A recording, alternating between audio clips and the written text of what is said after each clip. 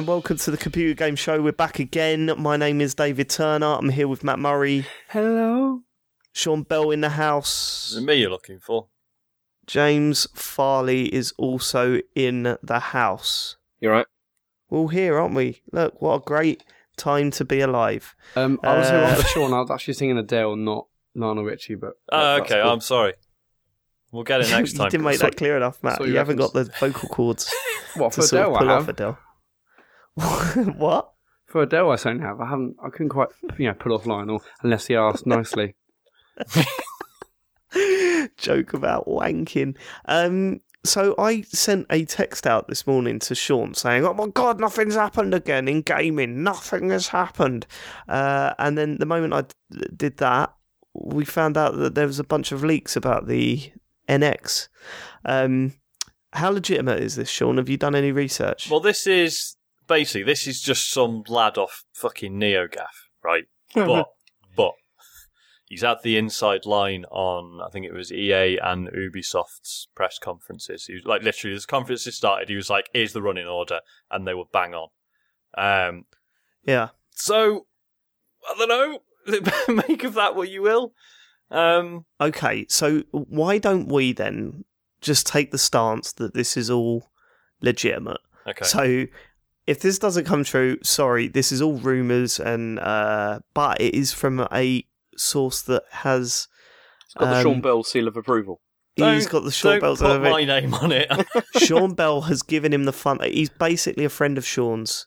So This Whose dad certainly works at sounds Nintendo. better. This certainly sounds better than Farley's rumour, cartridge rumours from a few weeks ago. That's going to happen. That's definitely going to happen. You'll see. There's been more rumours about that. It's going to happen. James's rumours in the Google Doc are always insane. But they're I've usually heard right. it's going to be made of water. We should discuss that. But Yeah, and it's as soon clearly as- not true. As soon as there's some rumour of like an actual a slightly credible source, James is nowhere near it. It's all about Sean's got the credible stuff. All right, Matt, James Matt. like, well, next Do you week, want guys. to do a bet over the physical media thing? Because I'm certain I'm we'll right about come this. on to that. What? That Well, it's going to have a hold on, what? cartridge? Yeah, that it's going to be like cards, not DVDs or whatever. Well, I can see that. Well, same as the 3DS, basically, like little. Yeah. Yeah. No, wait, Alright. slow down. Like, we've got to all calm down here. Right. Is anyone going to take James up on that bet that it's going to be CDs rather than cartridges? No, it's going to be cards, not CDs. Yeah, that's what I'm saying. Yeah. Like, You just said I'm the talking other about way the other around. side. Yeah, no, but I'm talking Oh, about I the see, other you've side. The taken the person bet- right, actually sorry, going yeah, into yeah. the bet with them. Yeah. No, is no one actually going to do that? I agree with Farley. See, because I think Matt is well tempted. I am tempted. Matt, take the bet. This could be the first bet of the podcast. This could be the big one. So I would basically be thinking, yes, the new Nintendo console would have a CD tray, as opposed to games Well, going on cartridges. We need to define. We need to get this down, don't we? So, All right, I'd say it's not going to have optical media. There you go. Okay, I'll take you up on that bet. there Okay. we go. Well, what's the bet for though? Well, Is it'd be it just an an app bet? iOS game of Farley's choosing less than £3.49. Okay. Less than £3. That's gone up. Do Easy. you remember it used to be 59p? Yeah. Well, These yeah, app bets. back in Hey, there. what's happened, eh? Oh yeah, the pound was No, crashed. it used to be 49p, and then I did one with like Andy Hamilton from Midnight Resistance, and he got me with like £2 something. So after that, I thought I better enforce some sort of limit. So Although that's what gone up. happened? What happened? You lost a bet to Andy Hamilton. Yeah, well, it's something about where Newcastle or Palace was finished in the Premier League a few seasons ago, and I had to buy him an iOS game. I've never won one of these Jesus. bets, actually. Yeah. You Yeah, got you an had to awful pay lot. out to me James. before as well, I remember. Yeah, I Because think you- all of you. Apart from Sean, have I bought you an iOS game before? Oh, no, clearly not. Well, I mean, you can, but I've had nothing to play it on. Yeah, I probably have in some way. I think Matt's going to win this. I think there's definitely. I mean, it's got to be right. There's no way they're going to dish cards out over CDs if it's a home console. I just think they might just also have it as like a Ultra HD Blu-ray player thing, because why not? Because Nintendo. But, yeah. Well, That's as good a reason as any in it, really. right, let's Okay, go on to his rumours. These actual legit Right. Sean Bell rumours, not James's. Sean, Can let's do hear it it. in pace. 100% let's hear what you're putting your name to. legit Yeah. rumours. Right, here's the disclaimer. This is all like a bit too good to be true, but It fucking is, isn't it? Because what I read, I was like, I'm praying that this is true. Nintendo are back. But that's the thing, though. It's like it would sort of explain their absolute seeming fucking incompetence over the last 2 years.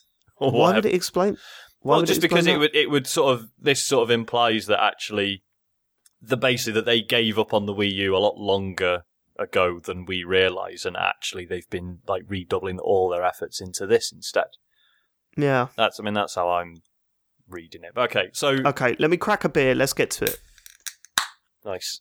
Boring stuff ready. out of the way first. It's got a custom AMD APU, which has a x6 CPU. It's got custom RX 400 series GPU.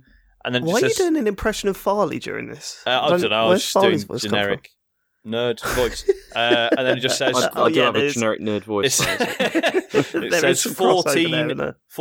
I don't know what that means. 14 nanometer. 14 nanomachines inside it. 14 Nintendo. I thought you were a nerd, Sean. Come on. Nanometer. Power range above PS4 and below rumoured Neo specs. Is Neo what everyone thought? It's their updated one, isn't it? Right. It's supposed to be coming out at the end of the year. Okay. Yeah, PS4K. Ah, right, yeah, of course. No idea on which it's close to. Normal style controller. See, I can believe that, because apparently, especially after there was those rumours that apparently the the new Zelda, it doesn't like make use of the gamepad at all. Like, really. Well, yeah, I mean, this was interesting because when I was watching that Zelda footage, like, in the first sort of 10 minutes, he gets a little magic iPad. I was like, right, well, that's it. Like, the NX has a touchscreen. But then everyone said, no, if you carry on watching, it doesn't really do anything. Yeah. What's crazy, though, is when was the last time that Nintendo brought out a console with what could be described like LED with a standard controller? Well, yeah, because even the GameCube one was a bit fucking weird. Nope, GameCube was mental. Yeah. N64 was mental. Yeah. I suppose the only one standard at the time was the SNES, right? Yeah. I mean, I suppose, but then the SNES one was odd at the time. Like, we'd never... Actually, no, that's bollocks, isn't it? Other than the shoulder buttons, it was pretty... I wouldn't say the GameCube one was that mental. It was a nice controller.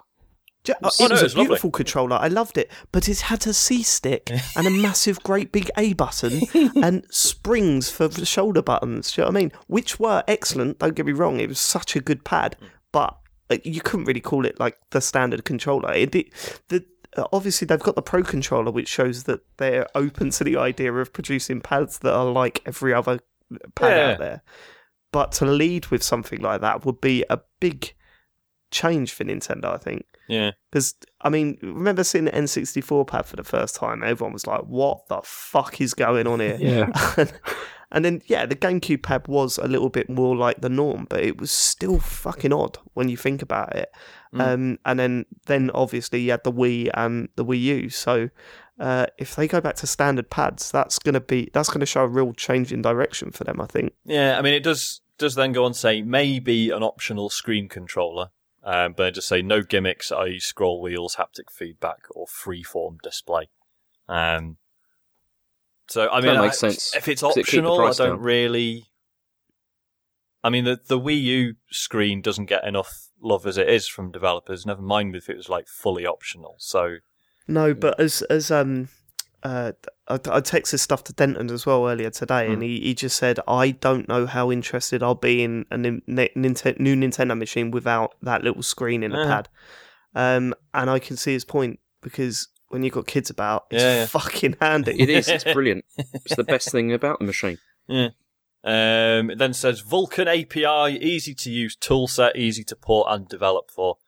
I mean, fine, whatever. It says it can handle any game that runs on Xbox One and PS4, which is interesting because, if it just means people can fucking port everything easily. Well, that's it, isn't it? I mean, if they get third-party developers on side again with a console that can run games as well as they do on the N64, obviously the only thing missing... What, the N64? Sorry, the Xbox and the PlayStation. I'm very tired. I went out last night, and I should never have done that.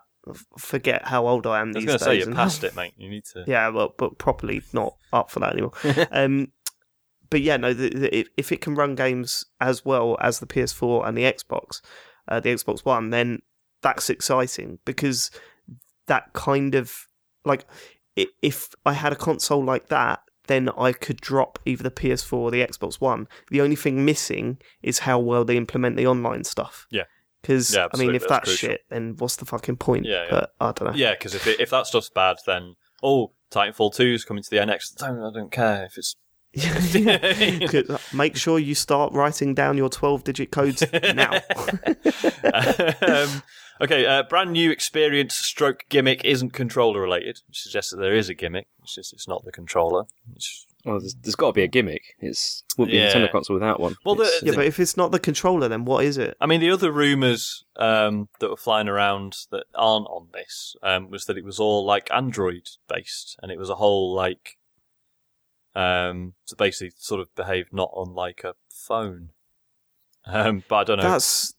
I mean, Nintendo would be mad to do that, wouldn't they? Isn't it Android just like extremely hackable and full of piracy?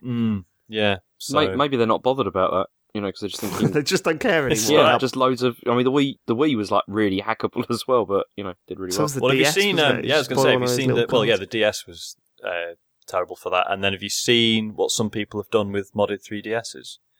And that basically someone's made like a hacked eShop that you can just go on and download anything, but it's accessing the information from the actual eShop, but except it just bypasses the bit where it actually charges you money, and it's like the interface looks really bare bones, but it's way quicker than the actual eShop, and you can just switch regions as well. It's like someone just cracking open a fire exit at the back of a store. Yeah. And just walk out there instead of out the front and through past the tills. Yeah. Just walk straight out. Exactly. It's fine. Jesus. So, just as Western devs already have dev kits, which you would hope so, given that it's out in less than a year. Most of the first year third-party support will be from Japan only. It's a bit weird. That's great, isn't it? That sounds great. Yeah. Those two things don't really line up then, do they? Well, no. There's like no FIFA, no... Come on, it's not going to be FIFA anyway. No, it's going to take a while for EA to get back on board. If it wants to be big again. Yeah, but no, EA will be one of the last developers that jump on this. They'll wait until it's properly sold some numbers before they try and get involved. Yeah. No doubt. I think they got stung by the end of the Wii. I think they were a little bit stung, so that was that. There is a handheld component, but it is separate, so I don't know how that's going to work. So maybe that's going to be like the VMU. That'd be kind of brilliant. Oh, I'd love that. Yeah, I miss VMUs. I mean, I've said for a while I'd be all right with a console where like the controller just was a separate handheld, but I understand that that's kind of ridiculous. If you want to play local multiplayer stuff, you go, well, you need to pay 150 quid for a separate console, effectively. So I don't know. Right. What if, what if the thing was, I mean, if you're going from these rumours, if you're taking it as if they're real, what if the thing was that it comes with a normal controller, but you can buy a controller separately? Yeah. That has that second screen. So that covers the idea of optional second screen, and it also covers the idea that it can be portable as well.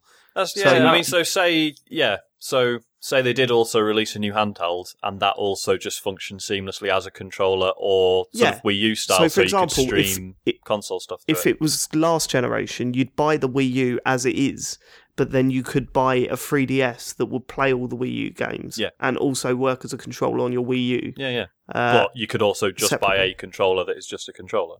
That's right, just standard controller. See, that would be brilliant. I'd be really up for that. Yeah, but if it's not packed in, do you think devs are really going to bother coding adding the second screen functionality? Didn't you say even last week that there was a game that didn't have a second screen? They don't have to, though. This would be just like a portable. You can use it as a portable instead. Yeah, so the second screen stuff would literally just be for mirroring gameplay. Yeah. And then when they take it away, they can play that gameplay on the go. Right, I don't know how that will work. The only thing that I don't understand is how that will work with sort of licensing issues and ownership of games and stuff like that. Because I mean, it makes sense if it's download only, and it would make sense But if it's CD or cartridge, how does that work? Would the games not go in the box? They go in the pad itself, or what? How would that work? That's why James's rumor seems like it could be legit. If you could just put a cartridge from one little thing to the other. Yeah, that makes more sense, especially for a handheld. Using cartridges, they're not going to use like Blu-rays or whatever, are they? It's no. I mean, it would be cool because obviously, this gen, you've got. Sony are quite good at, buy it once and you own it on all available formats. Like if the game is on the PS3 and PS4 and the Vita, buy it once, you own it on all three of them, which is pretty good. Xbox obviously are now doing this whole Play Anywhere thing. So maybe Nintendo are catching on, and maybe it's just like, you buy the game and then you own it on whatever it can play on. That would be nice. The only problem with that, Sean, is that Nintendo are also pretty good at getting us to buy the same game again. Well, there is that. Like many, many, many, many times over. So maybe they've caught on. Who knows? Right, games. Zelda, obviously. Luigi's Mansion 3. Well, okay. Yeah. I mean, I never... Luigi's Mansion 2, I don't like that as much as everyone else. Nor do I. Yeah, we mentioned this at the time. Yeah. I didn't get what people loved about it. I found it really frustrating. Like, people fucking love that game. I know. I loved the first one. I really, really loved the first one on the GameCube, and I just did not get the same from the second one at all. Yeah. It feels like I missed something, or I was playing a different game. Yeah. I couldn't understand the hype. So really disappointed with that. Raiders of the Broken Planet. Classic. So I don't know what that is. Probably a documentary about Brexit. Now this one's interesting. Final Fantasy VI Remake (timed exclusive). Why is that interesting? That is literally not. That's the opposite of interesting. You don't play Final Fantasy VI. It's proper good, man. No, of course I haven't. Jesus. No, it's interesting because obviously we're getting this Final Fantasy VII remake, which is the one everyone's been crying out for. But it's this proper weird sort of. It's not really the full game. It's just bits of it, and it's all episodic, and the combat system's completely different. And so I don't know what the plan would be for a 6 remake if this is real, which it definitely is, obviously. I don't know if they'd be looking at like a total rejigging of it or what. Isn't this one supposed to be better as well? It's supposed to be one of the best ones, isn't it? Yeah, 6 is one of the all-time faves. Right, this sort of goes back into not game stuff. Reveal planned for late September or early October. Not set yet, apparently. Expanded on... That's the one thing... We'll get to this, but that's the one thing that makes me really feel that this isn't legit. Do you reckon? Really? Yeah. Why? I think we mentioned this on the E3 shows that they've got to announce it this year to get people psyched pre-Christmas, so maybe you don't buy that PS4. You need that Christmas upset.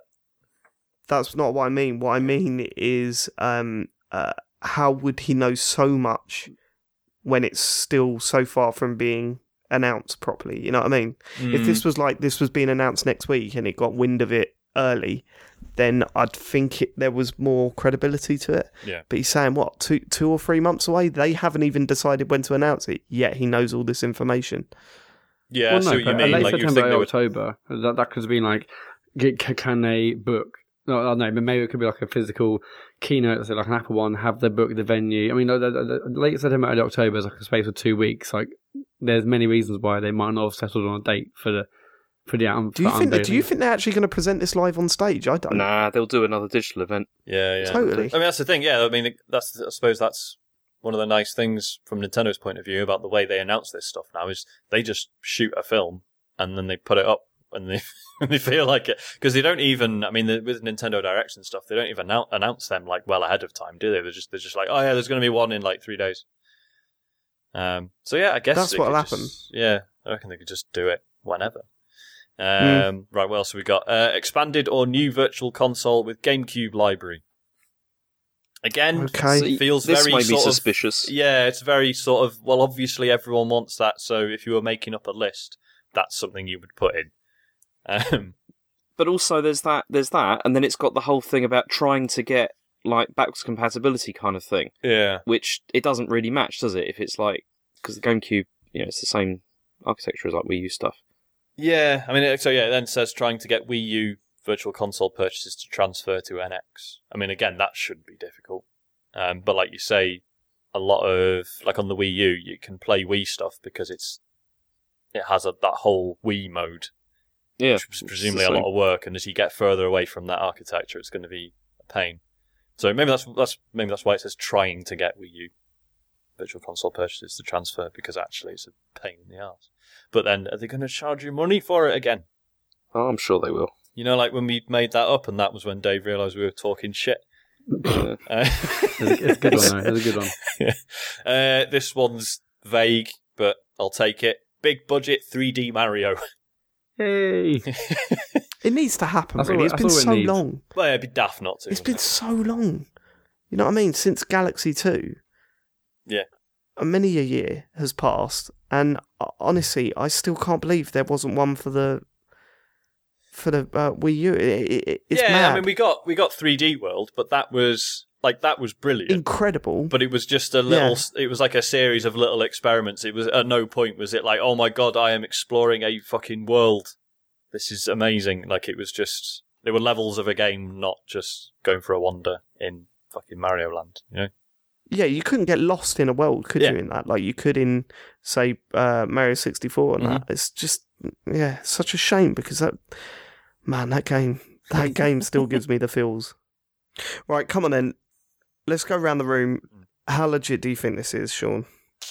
I think inevitably bits of it are going to end up being true. Like, even if this list is purely made up, obviously bits of it are going to be true, just because there's so much stuff in there. It's just, fucking scattergun approach. I am sceptical, though. But, if like a quarter of it's true, then fine. How about you, James? Yeah, I agree with Sean. It's there's enough here that's like really obviously true. Like Zelda and stuff like that's definitely happening. That kind of stuff. But yeah, mostly, I don't know, rusty bollocks. James, Matt, you've been quiet. What's up? Well, I'm listening to you guys. I don't want to butt in. He's bored, is what he's saying. It's boring as shit, mate. And then following on from that, I mean, something else that was picked up by N Styles. I'm not sure if it's like it's a Japanese Nintendo website, but they had a quote from Miyamoto who said, "Normally we would have shown the NX at E3, but we didn't. We're too worried about imitators if we release info too early." They say that every time. I was going to say, I'm fairly sure I have heard that before, but if I think about that quote and I think about this list here, I can't really see anything that would suddenly make Sony or Microsoft want to go out and like change things. I guess maybe it is this experience / gimmick. That's true, yeah. Sony and Microsoft wouldn't look at that and be like, oh no, fuck, what, we've missed out on doing this thing. I can't believe we haven't got a console that's as powerful as the PS4 but not powerful as the PS Neo. We haven't got a big budget 3D Mario, guys. We need to... a normal controller, no. Yeah, so I mean, there was also rumours previously about Nintendo looking into VR. I guess that's an easy thing to write to get clicks. Really, I mean, whatever. I just really can't see that happening at all. But, anyway. Yeah, I don't. Yeah, I mean, as everyone else has said, it's like a great list of things that we'd all want and stuff that you can put in because it's so early. I mean, I really think that they've got to sort of announce it this year if it is coming out in March, which I also don't think is going to happen. I think it'll be delayed. I don't think it'll be out in March, unless, of course, they are. I think I said this previously, but maybe they are like really, really far ahead. But what makes you think it's not going to come out in March? What?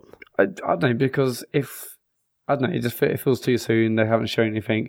Maybe there's probably a million things happening behind the scenes that obviously we're not privy to, and NDAs and whatnot have been signed. But I don't know. It just feels like it's coming relatively soon. Was that 6 months? No, 9 months. Yeah, but it doesn't. I don't think they need to have a big build up to this. If they come out swinging and show some cracking games, then the hype's going to be unreal. And the longer that waits, but do you think they've got to announce something before Christmas?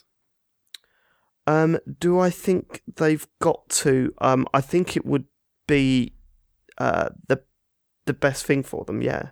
Yeah, I think they should. Do I think they've got to? Probably not. Because obviously March, it's not far after Christmas. It's 3 months. If I don't say something before Christmas, people are going to get a load of PS4s, a load of Xboxes for Christmas, or they're going to buy them. People are going to do that regardless. I mean, they've got nothing to lose. But if they announce it before, and it's like, I know they do like a conference thing, in October, November, and it looks amazing. I would hold off buying an Xbox or PS4 to see what this new Nintendo console's about. But if they don't say anything, and you think, well, I think it's probably March. I guess we'll hope. I think I'd probably just go out and buy a PS4 if I had the money. Obviously, Christmas, and again, if you're a young kid and you haven't got a lot of money, you could say, don't give me like a major Christmas present. We'll save the money towards NX in March if it's legitimately coming out then. But I don't know. I don't know, man. I think if it's good enough, people will buy it regardless. I think they've got nothing to lose by announcing something, because it's not like they're going to cannibalise sales of the Wii U, is it? Like at Christmas. True. So all those hot Wii U sales are going to be missing out. Yeah. I think it's the right thing to do, because, as you say, I think it would be better for marketing and sort of trying to take as much out of their competition as possible. I don't think it's essential. I think what's essential is that they show it the correct way this time. The way they showed the Wii U to us for the first time was fucking diabolical. Like, it was so bad. Yeah. Might have even been worse than the Xbox One, because when they showed the Xbox One, it was definitely worse than that, I think. Yeah, because when they showed at least the message was clear. All right, we hated the message, but at least the message was clear. With the Wii U, it was just like, we didn't even know if it was a console. No. Do you remember? We didn't know until people like zooming in or looking at the images and saying, "Hang on, the box is different over there." Like, they didn't even mention what that. it was Nintendo afterwards. Wasn't it? Like, there was articles coming out saying Nintendo confirmed, they are actually releasing a new console after an announcement for a new console. That's insane. Like, the name was shit. The way they showed it, like the benefits of it were crap. Like, they didn't show off what it could actually do. They didn't show off too many games, did they? They showed Wii Sports, and that's why everyone was going, "Oh, is this Wii again?" I do not get it. What a weird launch that was. Right. Okay. So Nintendo's new experience not being control related. What other things could it be? So it's not how you control a game. Like, do we think it could be? It could be a headset. Matt. Illumi Room. But I mean, it finally it could be a VR headset because that's more how you experience it rather than how you control it. I mean, it's not going to be a headset. Well, no. I'm trying to narrow down all the things it could be. So it's not controller. It could be a headset because that's how you view the game. I think the gimmick, if you want to call it that, will be the fact that it can be taken anywhere. That you can buy a separate controller and it works like a Wii U, but also works like a 3DS. I think that's going to be its thing. Yeah, that's going to be its selling point, and I think that'll be enough, because that way we'll be happy because it's back to just basic console gaming for Nintendo, but also it's got this really cool thing if you want to do it a different way. So still got that. Like, they seem to really be pushing this whole, is it My Nintendo, the new online portal thing, and that seems to be like this. They seem to be really keen on pushing that as this new unified portal. And at the moment it doesn't actually do a lot. They just keep telling you need to fucking sign up for it. So I'm assuming that's going to play a large part in whatever's happening next.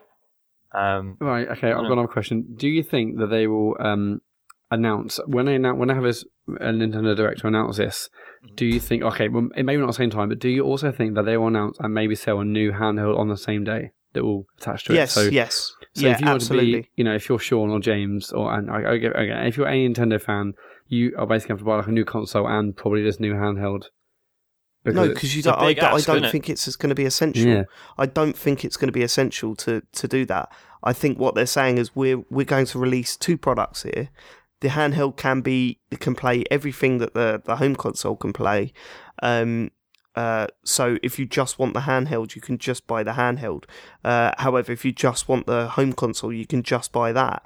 But if you end up buying both in the end, then you can play it both ways. Do you know what I mean? Oh, fuck. I think it makes sense to me. Both.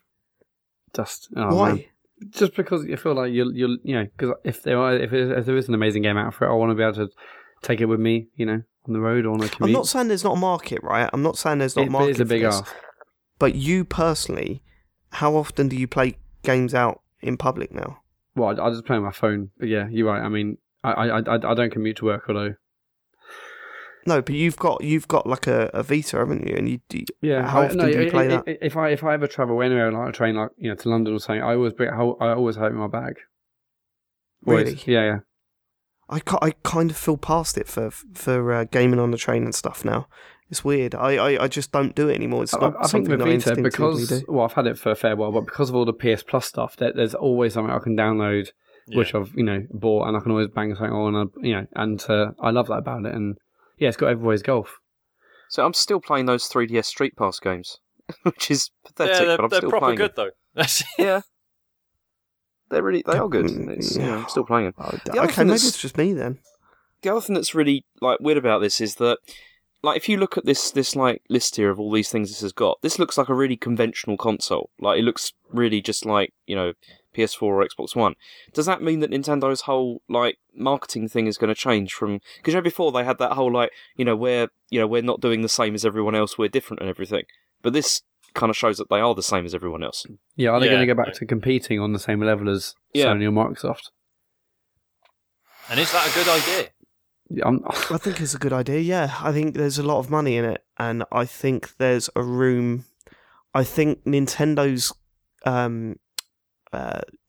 universe of games and characters, I think that's such a huge string in their bow. And if they can get all the third-party stuff on board, plus that stuff, how can you recommend anything else? Do you know what I mean? Mm-hmm. The PS4 is a great console, and the Xbox One, all right. But when you look at their exclusives, they've got some good games. There is no doubt about that. But nothing that would be able to compete with, Mario, Donkey Kong, Mario Kart, F-Zero, Zelda, stuff. There's nothing on those consoles that could compete with that. Mm-hmm. I don't care what anyone says. Knack not 2? on such a regular basis. Like, you might get a game like Bloodborne come out and you'll be like, wow, this is unbelievable. Mm-hmm. Or Inside, and we'll get to that, and you think, wow, this is incredible. This is a great exclusive. But if Nintendo can knock out 2 from their universe every year, that'll smash all the competition, surely. And if the third party stuff plays as well on that machine, and the online stuff all works, then they're going to be a real contender. They could take over that space again. Whether it's too late now, whether they're starting way too far behind Sony at this point is yet to be seen, obviously. But it's interesting. The thing, because oh, sorry. I was just going to say, we've talked about how Microsoft has said the generation model is done, and now it's interesting because Nintendo have sort of been sort of doing, they're like half a step out from the others, and they have been for a while now. Yeah, but maybe that's not going to matter so much anymore. All right, so there's a new Nintendo console, and it's a bit better than the Xbox One and PS4. But then it was but then in 5 years there'll be a PS5 and an Xbox 2, whatever, and they'll be loads better. Whereas now it's well, no, because they're just sort of doing these incremental upgrades now. So what does that make any difference? I don't know. It probably plays into their hands a little bit, because really? We're going to be used to certain consoles being a little bit behind whatever the latest console is, you know what I mean? So Sony's console will be a little bit behind Microsoft's, or next year Microsoft's Xbox S will be behind what the Neo eventually comes out to be, and stuff like that. So it won't be here's the standard and Nintendo are slightly below that, because it's a little bit more scattered. Yeah. It'll be a little bit different. But I sort of think it's the other way around. I actually think, so it's slightly above PS4, below Neo, but they'll release Neo, and then because of this new approach that Microsoft and Sony appear to be making, in 2 years they'll be even more behind, and in 4 years even more behind, and Nintendo are not agile enough. Nintendo aren't going to do the same thing? I just don't think they're agile enough as a business. I mean, they're just, if you look at this list, I mean, there's a lot of these things where they're sort of just now doing things that the current other consoles are doing. I can't see them suddenly changing their business model in a way that they're releasing new consoles every But what? Why not? 2 years. They kind of fucking have to. I mean, I believe it. It feels like it's probably the right way to go. That's what the others are doing, but that's not a Nintendo thing, really. I don't know. What's it? Yeah, but this is what I'm saying. Maybe it's time for them to say, you know all that stuff that people say this isn't a Nintendo thing to do? Maybe we should fucking relook at that because Jesus Christ. I totally agree.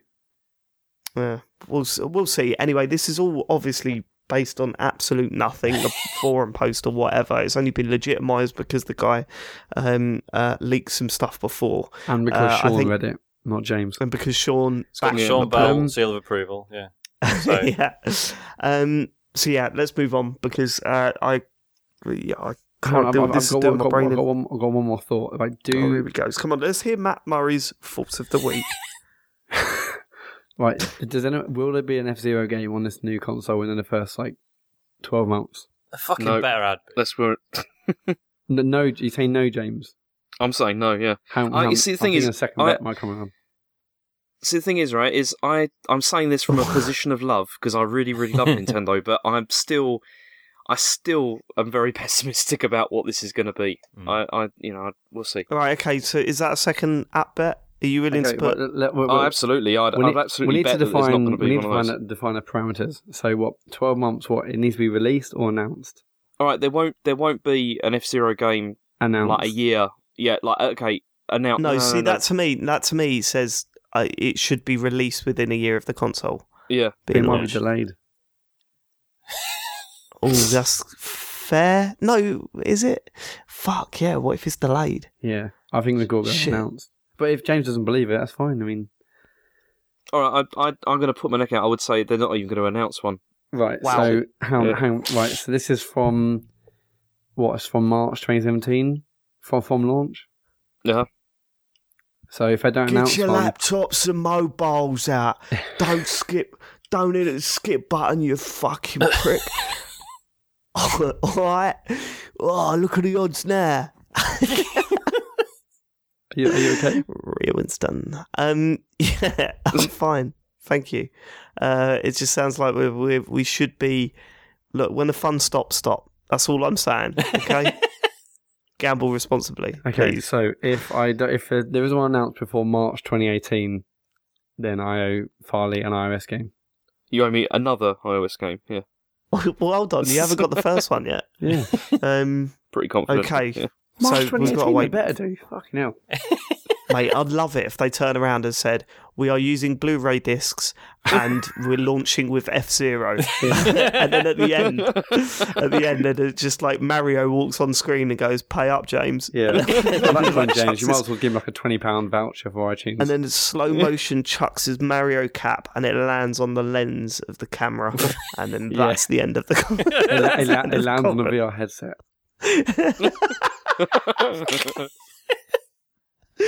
Right, okay, what we've been playing. Well, I don't know how to do this really. Should we get Sean out of the way or should we just do our bit? We're going to do this thing a little bit differently this week. We're going to discuss a game twice. First of all, during the show, we're going to talk about Inside because that's what three of us have played. And then after the end credits, we're going to do a complete spoiler cast. I mean, going into everything about the game. Do not listen after the end music if you've not completed Inside, because not only are we going to talk about it in terms of spoilers, but we're also not going to explain things. We're just going to talk about it as if everyone listening has played and finished Inside. So should we just do the spoiler-free chat first? Yeah. Okay. Yeah, because I want to... I mean, obviously everyone keeps saying, the less you know about it, the better. Which is obviously quite frustrating. That's a wanky thing to say, right? But that's what got me interested in the first place. Yeah. I love games like that. And it's totally understandable as well. Mainly because, I mean, you know the basic. I assume that you've seen the trailers, right? Well, I mean, I saw the E3 bit, but obviously it didn't tell you a lot, did it? No. So Inside. In fact, actually, I went back and looked at the 2014 trailer that it showed a little bit too much for my liking. Really? On that, I was quite surprised. Yeah, there was a lot of stuff in there that I was blown away with when I experienced it. So I'm kind of glad I didn't see it. So inside is the new side-scrolling platform puzzler from Playdead, who made Limbo, which was a game that seemed to have split opinion more than I remembered it doing when it first came out. You played Limbo, right, James? I'm pretty sure we spoke about this. I did, yeah, and I thought it was great. I really liked it. It's incredible, isn't it? A fantastic game. Like, it was Sean last week that said that you didn't quite get on with it as much as... Hi, James. No, but you didn't like it as much as... not as much, no. Has that kind of put you off trying this new one? Well, no, just as I think I said last time, friends who also didn't think Limbo was incredible are like, no, this is. So, fine. Yeah, I think if your main problem was with, I guess, the themes and art style, then maybe you still will not like this new game, because it's very similar. Yeah. I mean, you start off, you're a young boy in woods and going from left to right on the screen. Right. Everything's very dark and silhouette-y and stuff like that.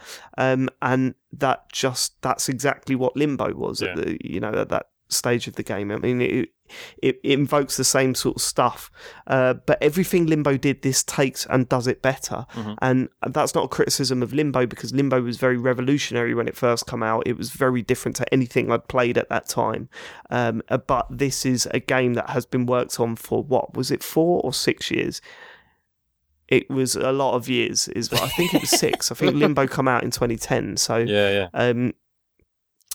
So this has been worked, and you can tell that. I mean, it's been refined beyond belief, and a lot of the stuff that you were talking about Limbo being pretentious. I don't think it's dropped that. Okay. But in the same breath, I don't think it needed to. Yeah. I didn't find it pretentious at all. I think this has that same feeling. I guess. Maybe, I don't know. I didn't feel those feelings, so I can't really tell if it's the same thing. Just to be clear, when I say pretentious, I just mean like it felt like it was aiming for things that it just wasn't doing for me. But I don't know how James and Matt feel about that side of things, but I feel that it hits everything it aims for in this one. Okay. Yeah, I'd agree. I totally agree. I know. Yes, I know Paul Limbo was pretentious, but I can see why people might say that. But this, I don't think does have the same feeling. I mean, I often get annoyed. In fact, I talked about this on the first episode of the Recycle Bin. I hate when people use the word pretentious, because often they just use it as like a quick way of saying I didn't understand this, and that annoys me. Yeah. But yeah, just in this case, I just thought it was a bit like. Yeah, it's a bit creepy in that. I don't really feel like it's actually saying anything, though. But that's me. Yeah, I think this has a lot to say, but it doesn't say it. Okay. And we'll obviously this is something that we'll need to we'll save until the end of the show. But this game touches on a lot of themes, but doesn't directly address them or tell you anything beyond. Hey, we're touching some themes here. Okay. And I love it. I loved it. I tell you what happened when I finished it. I was expecting to be blown away, and I wasn't. I was baffled. I was confused, and I didn't know what to make of it. And ever since then, it's just grown in my mind. Like, it's all I've thought about for the past 3 or 4 days. And I'm definitely going to play this again. Like, definitely. Yeah, definitely. No doubt. Yeah, I think I might play again this week. I think I'm going to go through it.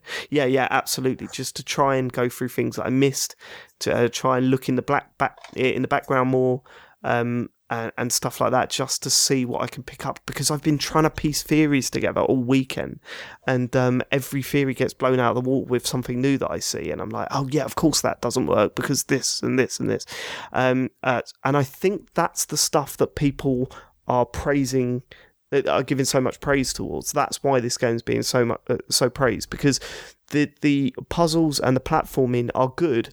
In fact, they're better than good. They're extremely refined and very, very well done. But you kind of expect that from this, because Limbo had very similar stuff. And okay, you were mentioning about Limbo's insta-death stuff, and there's a little bit in this, but not that much. I think they pretty much nailed that though, didn't they? Because that's one of the things I was going to say. Is like mechanically, it's a lot more friendly than the Limbo was.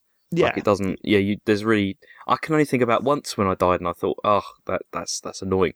The rest of the time, opening doors. Mm. Yeah. That's that's the same place for me. Yeah.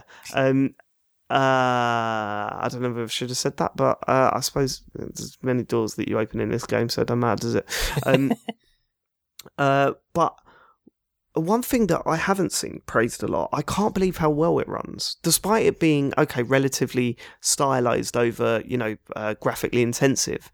But that fucking thing did not drop a frame the whole way through, and didn't look like it didn't struggle with a single thing. Like it was so smooth.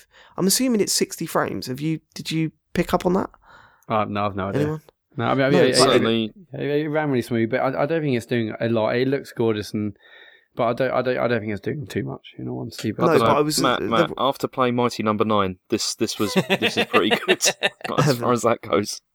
Okay, so I don't know where to go from here. Maybe James and Matt, you should offer your opinions before we get Sean to ask some questions. Yeah.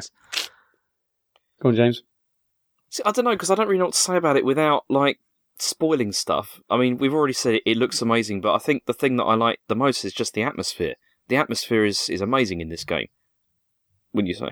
Yeah, definitely. Absolutely. I mean, that's helped by the sound design. Yeah. And the one thing that really did blow me away was the animation. I don't know if you read my review, but at the start of the game, and so this isn't a spoiler at all, but at the start of the game, you come across not a puzzle, but there's a stealth section, and usually when I don't know what it is. There's a sudden drop of his shoulders and a cautious look around a box, and you're like, this is a stealth section. Like, it didn't need to do anything. It didn't need to come up, stay out of line of sight from this character. Here is their vision cone. This is what you need to do. It was just a little drop of the shoulders from the character, and I was like, oh shit, yeah, something's up. Let's take this a little bit slower. And it does stuff like that throughout the game that communicates so much to you without the need to fill the screen with, there's no text, no button prompts, no life bars or anything like that. It's just completely clean. And as I said, not every game benefits from that. Sometimes you do need information on the screen. I'm not saying that this is the way games should be. What I'm saying is, to achieve the level of tension and atmosphere that they were going for, removing that stuff was essential. And although they've made it harder for themselves to communicate to the player, they absolutely now doing that. Like, they absolutely now doing it. Every step of the way, I knew what I needed to do.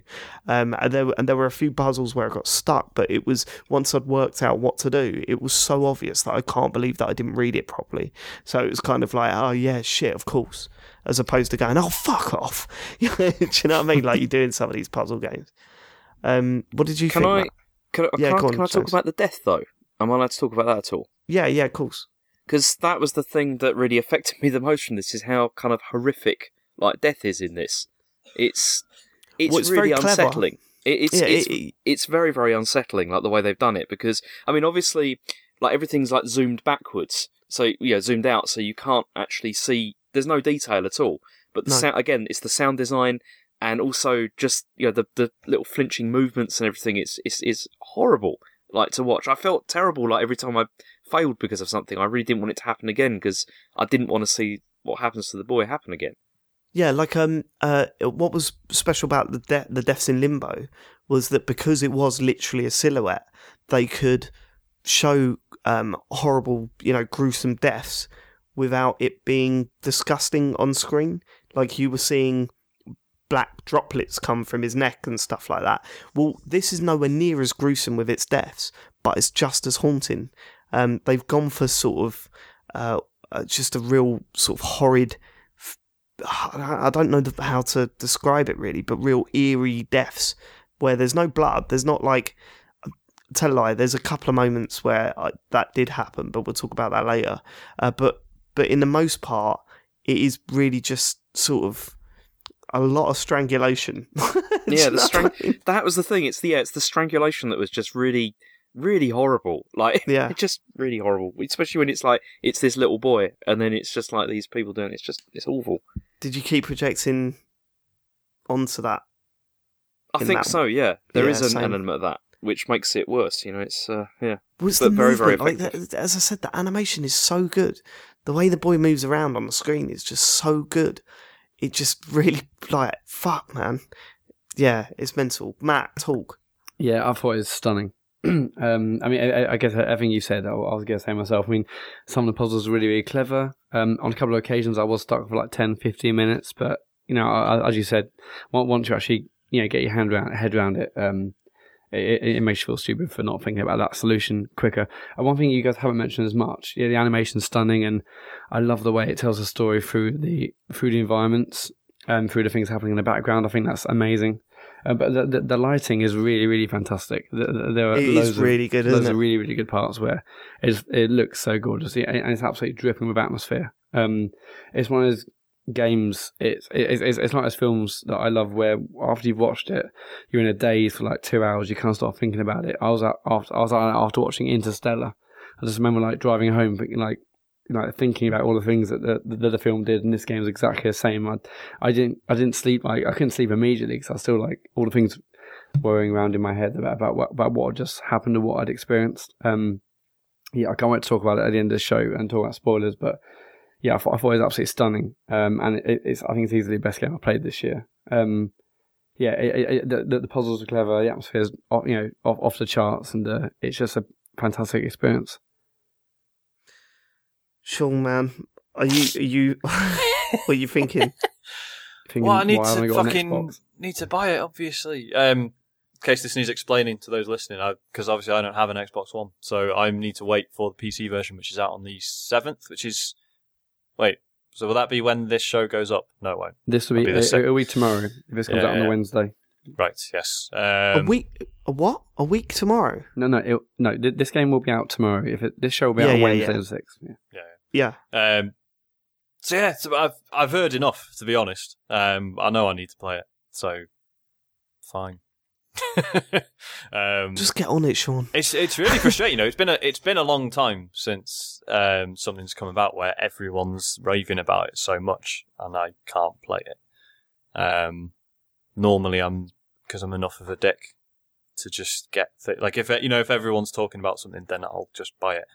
But it's been a while since like not owning the format has prevented me. Like I think this is probably the first game on the Xbox One where I've been like, fucking hell. I mean, obviously I can wait a week for the PC version, but if this was a like full on exclusive, I think I would be gutted. You wouldn't have broken down when the 250 Xbox came out? Well, no, not for one game, not for one indie game. Yeah, but it's not. I mean, yeah, it's a very. It's not just for one game, though, is it? There's nothing else I'm fussed about. But you see, that does highlight what's kind of... I mean, this game also highlights me for what's been sadly missed from the Xbox this time around, because this has been the first game that's been like this, really. That's true, and the Xbox 360 really champion stuff like this, didn't it? So I mean, the Summer of Arcade was alright. The last couple that they did weren't too good, but do you remember when that first started and we had like Trials and Explosion Man and Shadow Complex? Explosion Man and brilliant Shadow Complex. Yeah, you loved that game despite the fact that it was made by a cunt. What was the no, it was the author. It wasn't made by Bastion. It was Bastion. Yeah, it was good. No, I know. I mean, it's a long-running joke, isn't it? But but then your Bastion and Limbo, obviously, and stuff like that. But was Braid in that originally? Or was it separate? Yeah.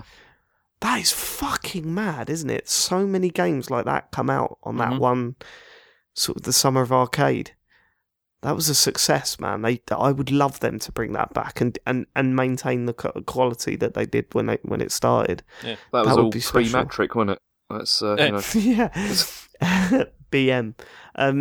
The thing is though, like,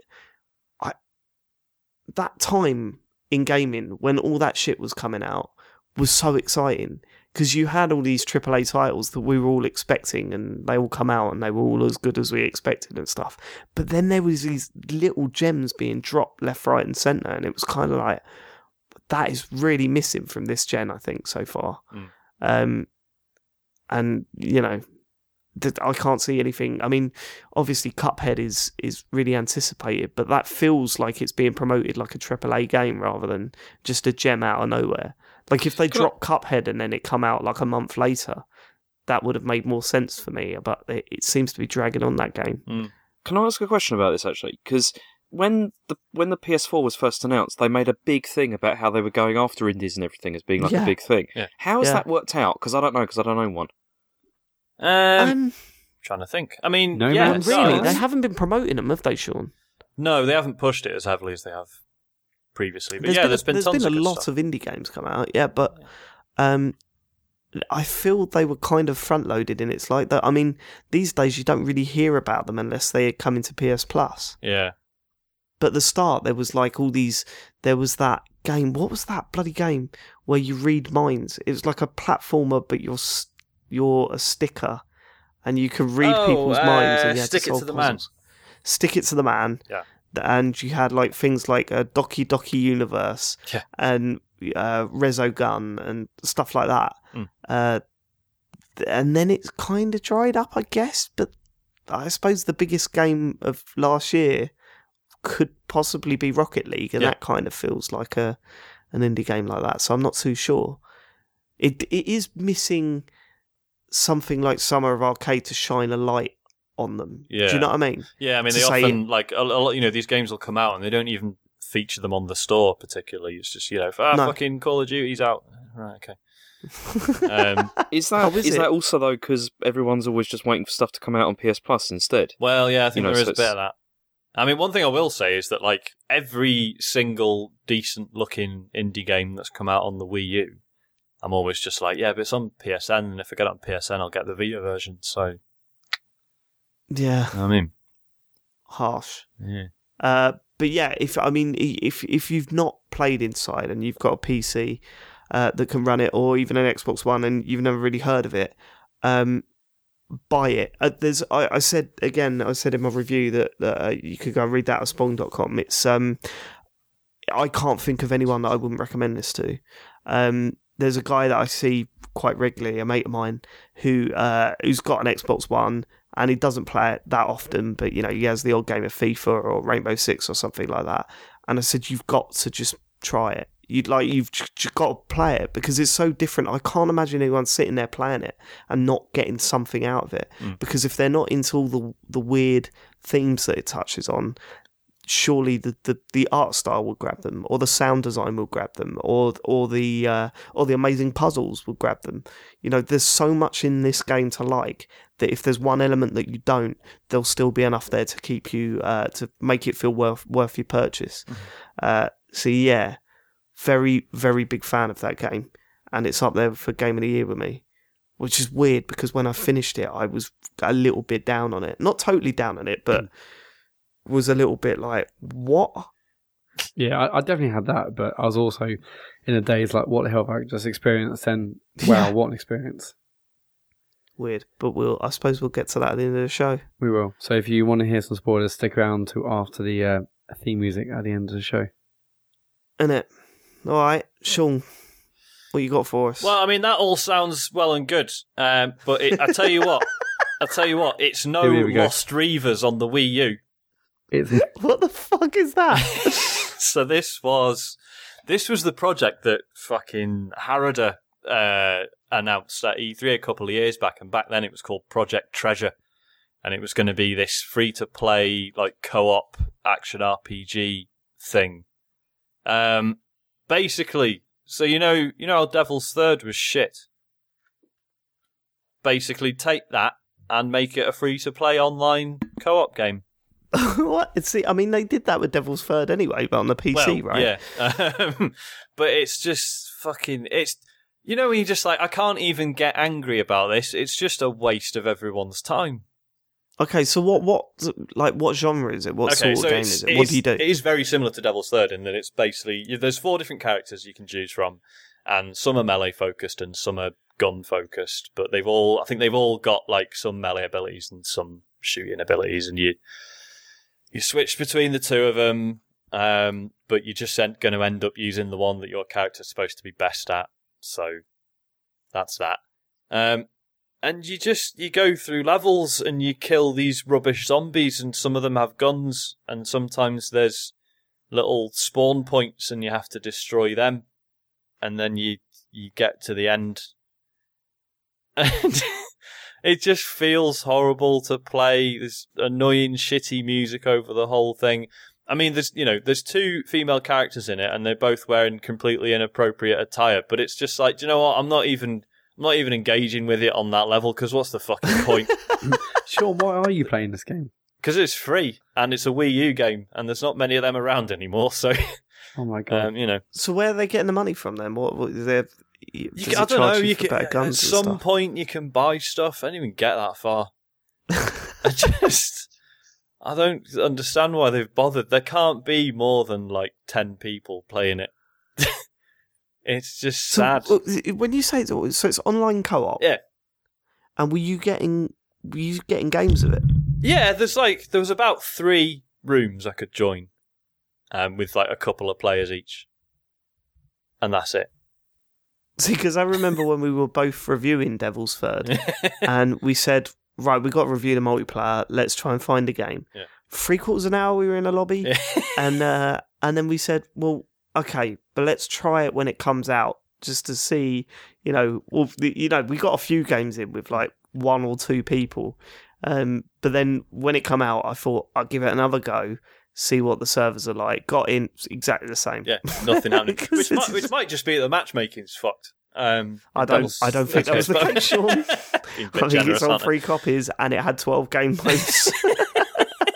Right, this is a free to download game. Homework, you guys have got to like try and get a game organised between you 3 at least, because it might be. I'd be up brilliant. for that. I would be up brilliant for that. You 3 playing together. So that's what I want. I'll download it next tonight. week. I'll download it tonight. We'll try it. I want to hear that. For next James, week. you up for that? Yeah, sure. Yeah, I can do that. What's it called? Lost Reavers. Oh, Jesus. Well, fuck. actually, no, according to the document, it's Lost Reavers Gotti 2016. So It is. make sure you search That's for what I've called it. Make sure you search for Gotti. So, yeah, and I've been playing more Stardew Valley. It's Awesome. winter now, and it's stunningly bleak. Like all the things I was saying last time, but I'm just like getting on doing my farm, and like everyone seems to hate me, but whatever. Just like that, but more so, because you just like every day you get up, you haven't got any crops because it's winter and nothing grows, so like all your fields are just fucked. And you just get up, you sort your animals out, you feed them, you milk your cows, whatever, and you're like, well, it's still only 9 a.m. I guess I'll just go and wander off and cut some trees down. And then you do that for a bit, and then you're like, well, it's noon, I may as well go to bed. But Sean, everything I've heard in the past about this game, people barely mention the farming. They will talk about talking to people in town, talking about exploring, mines or whatever. Are you talking to anyone, or are you just sticking to your farm and going to bed?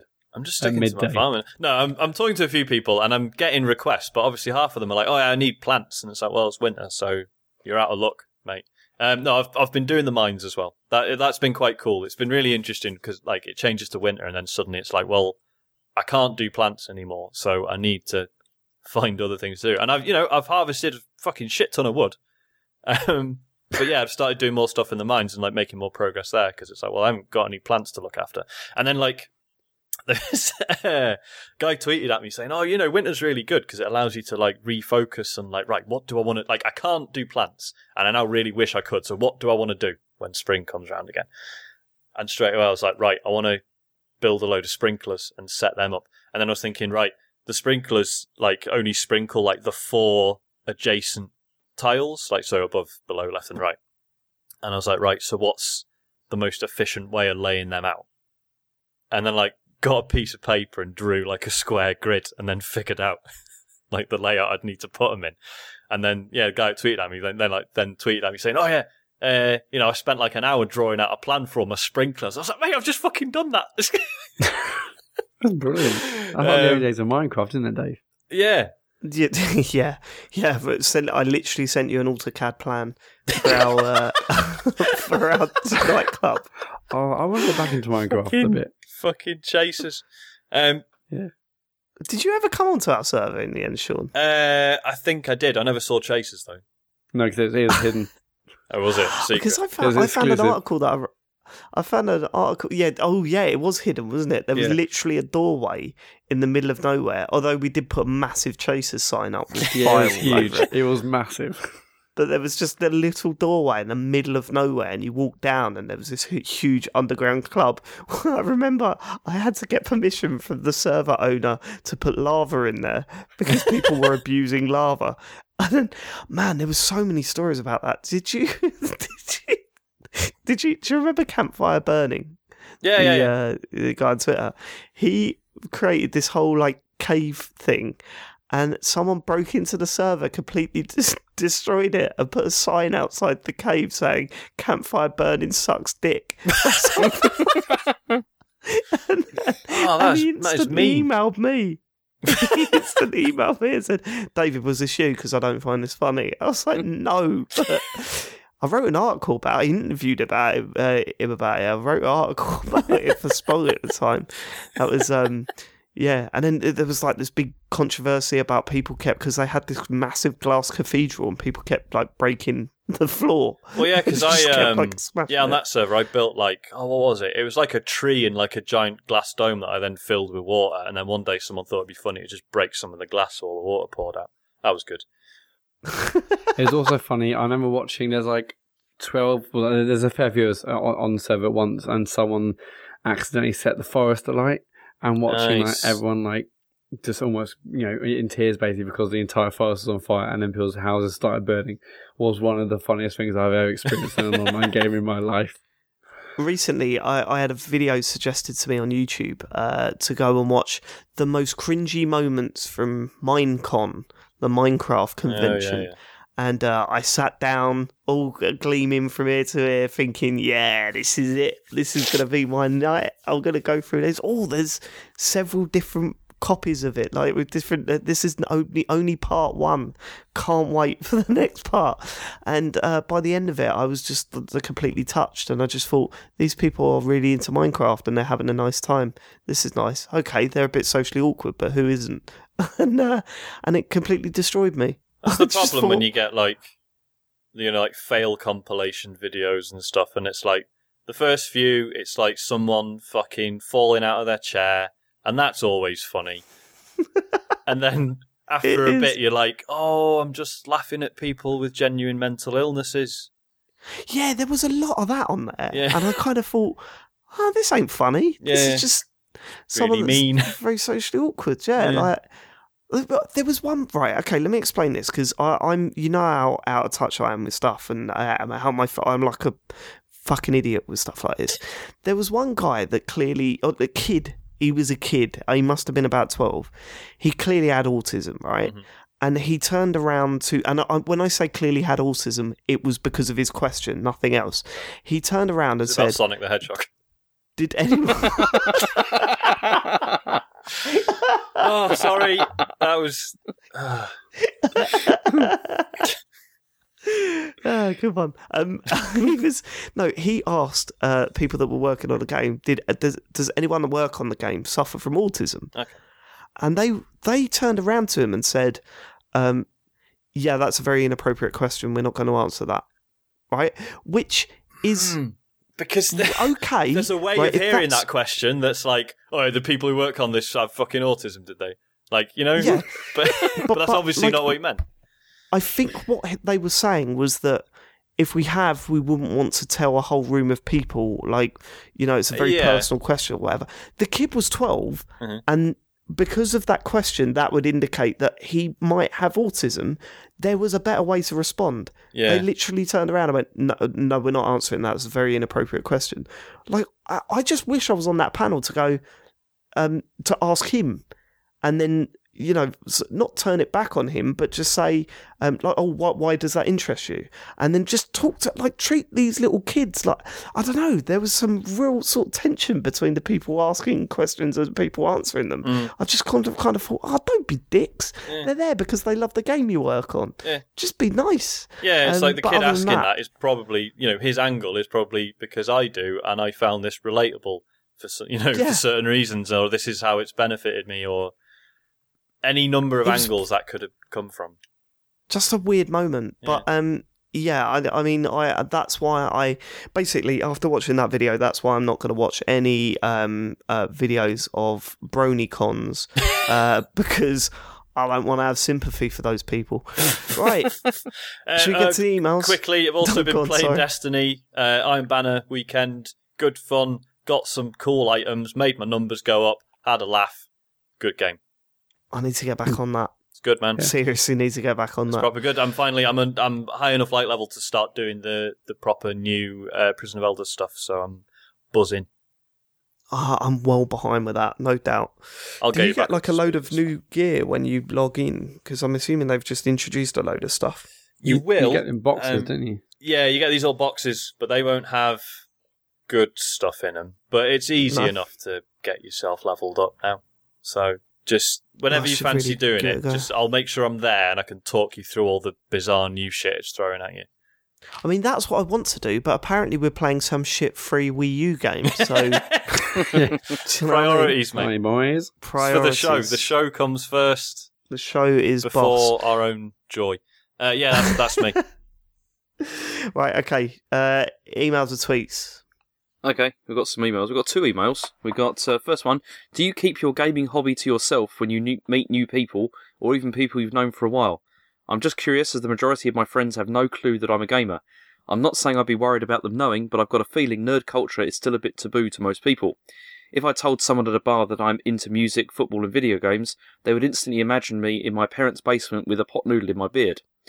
I mean, if I found out a friend was really into knitting, they listened to knitting podcasts and watched knitting press conferences every year at 2 a.m, I think that they were fucking weird. What are your thoughts, Josh? I think that's a very inappropriate question, and we're not going to answer that. It's weird, right? Because I always feel like, I might have mentioned this before, where I'm just like, I'm at ease with it. I understand that some people might find it odd, but I don't really care anymore. I'm 31 years old. Who gives a shit? But then occasionally, like I was at work, and I mentioned I was going to Glasgow for the weekend. This is for Glasgow Games. I said, it's like a video gaming thing. And this one woman who doesn't normally work out of our office and is a bit of a cunt, just started being like, is it like you're going to like dressing up and doing all that? And I'm a bit like, no, but not that's, I mean, that's not me, and people do that, and that is fine, but I don't. But why am I keen to point out that I don't when I think it's fine, but I'm just not? Here's what you should do, Sean. Yeah.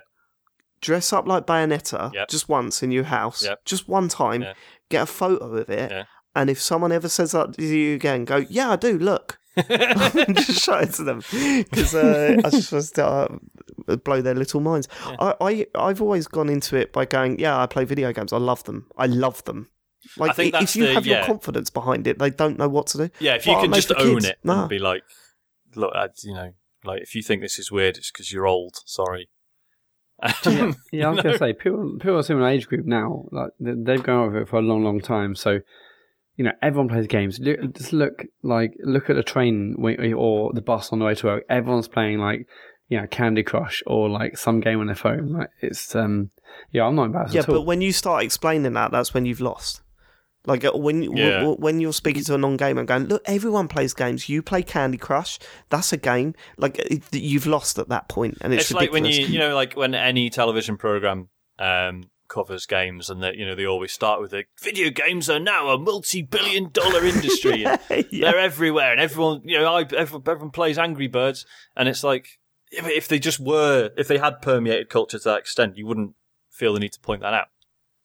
Even girls play them now. Like, do you know what I mean? It's like fucking nonsense those programs come out with. It's just insane. Yeah. But no, I don't explain it. It's like people go, like I will just actively say, I've started playing this new game. It's fucking brilliant. Mm-hmm. You play video games? Yes, I love them. They don't know how to react to that. Like, do you? Yeah. I fucking love them. They're the best. I love playing. I'm so addicted to games. I might have to put that in every podcast from now on. It's like I've had a few discussions where I've mentioned like when I went to Chris Spann's stag do, and I was like, we're going to a farmhouse middle of nowhere, and we're all going to take consoles. We're going to play games. Yeah, but that's not. I mean, all right, okay. In the context of a stag, I can see why some people might think that's odd, but but if they do sort of turn their nose off and be like, no, right, it's not like we don't play games where you all just sit there staring at the screen and don't speak.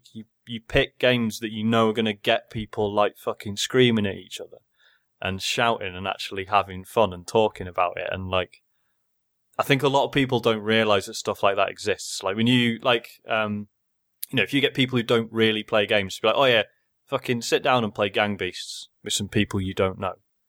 And then in 10 minutes, they're all like absolutely like pissing themselves laughing and shouting at each other. I don't know, man. I don't know if it's that simple. I don't know if it's that easy to translate.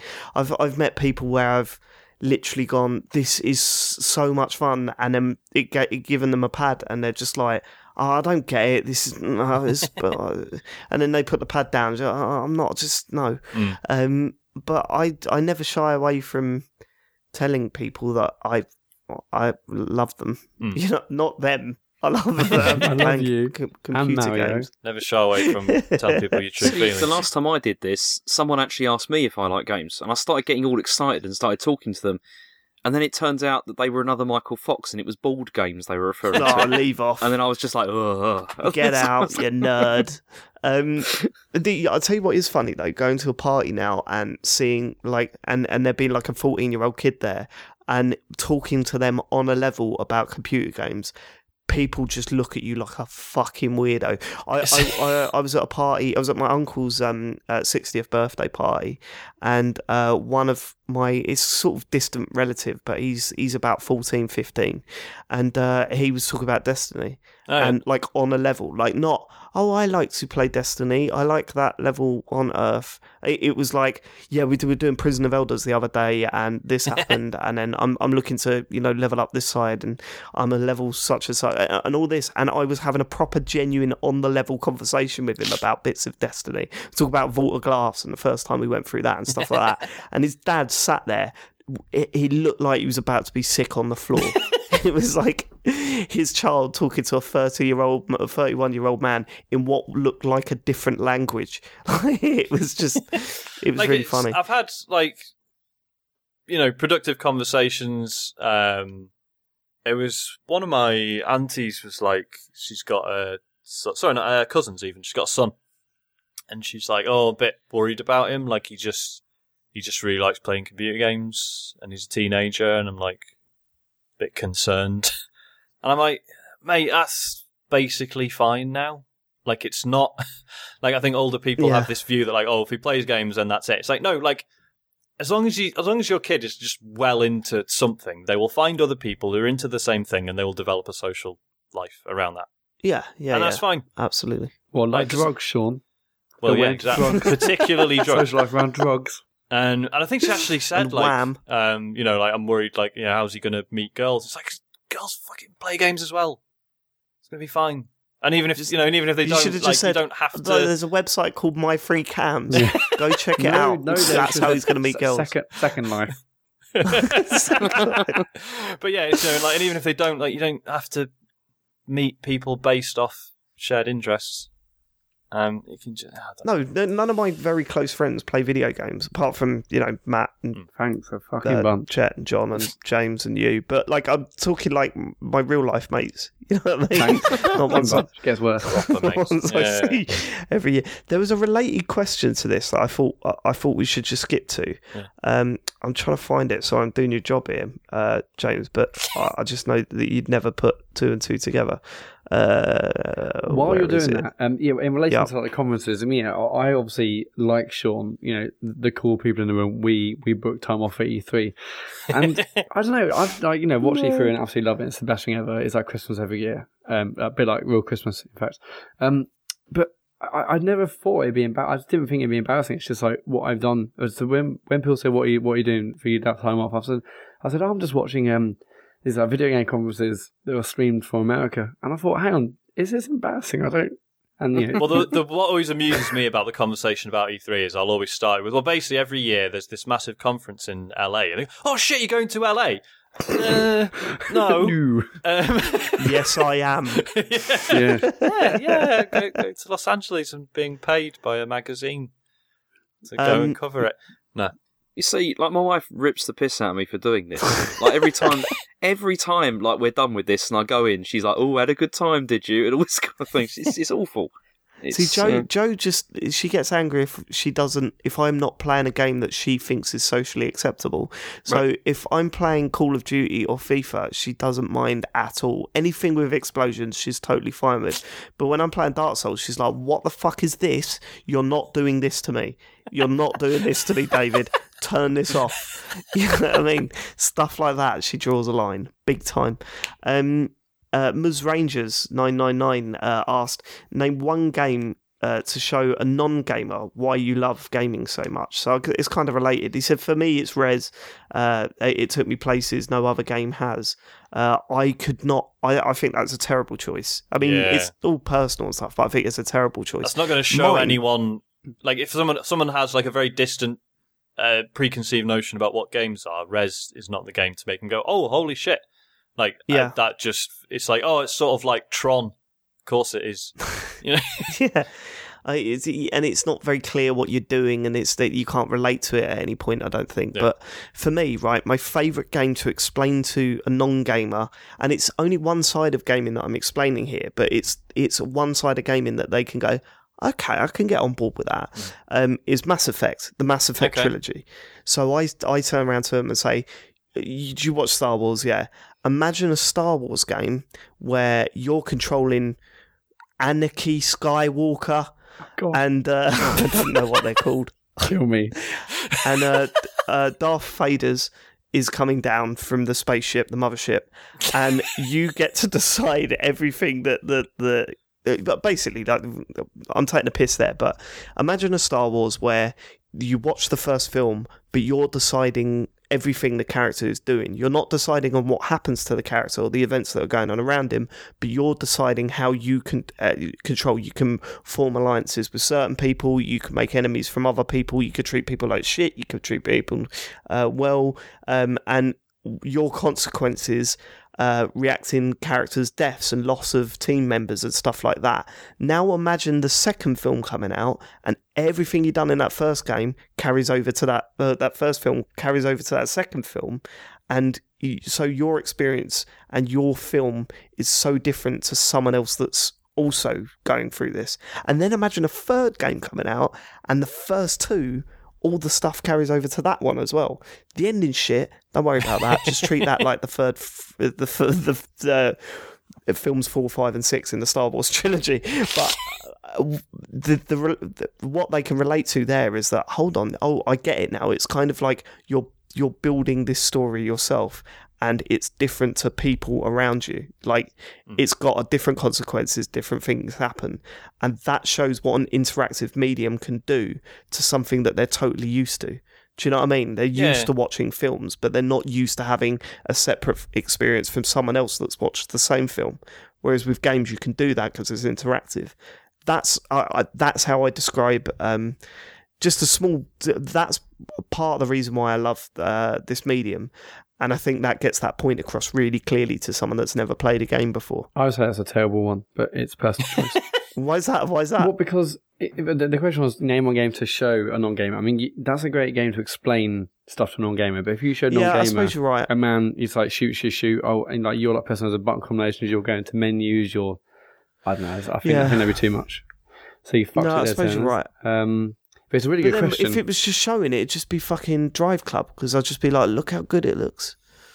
Yeah, that's the sad answer, isn't it? Is you just show them a fucking driving game, and but like obviously there was a good piece. I think Lewis Denby wrote it. This is going back years now, and it was he was saying like he was outside a nightclub or something and got chatting to someone. Guy says, "Oh, what do you do?" Write about video games. Guy says, "Oh yeah, that Halo's really good, isn't it?" And you sort of, being the people we are, we want to be like, well, yeah, but that doesn't really, like, that's scratching the surface, mate. Like, there's so much that games do now, and that's just, but of course, like, what you should just do is be like, yeah, Halo's wicked. because it is. But yeah, there's like just to pick one game to sort of be the sort of ambassador. I don't think I could do it. Like, what about The Witness? Yeah, I could do that one. Yeah. No. But then again, that's like, yeah, because that relies on you knowing quite a lot about games and how games work. Like with The Witness, you can't just be like, this game where you go around an island and there's these little panels with puzzles on them. And, like it is quite unremarkable in that sense. But to then be like, no, it's really clever the way it sort of develops all these sort of visual languages and you learn to interpret them and blah, blah, blah. Yeah. I think, just thinking about the question now, I think Portal 2 might be a good one because it's got quite funny dialogue. Yeah. Maybe they recognise Stephen Merchant or whatever. It looks quite interesting. It's a fun little puzzle game, but it's not too complex. It's fit. Yeah, I think Portal 2 might be a good one, but it's a really good question. I'm going to think about a better answer for next week, I think. I was kind of in this situation recently. Do you remember though, that woman at work was doing some research for a book and she asked me to show us a few games. So I showed her Skate 2, I think, not Skate 2, what's the what is that?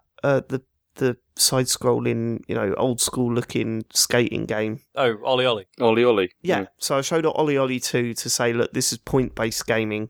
So, I was taking her through stuff like that. The game that impressed her the most was Destiny. Because at the time I was playing Destiny a lot.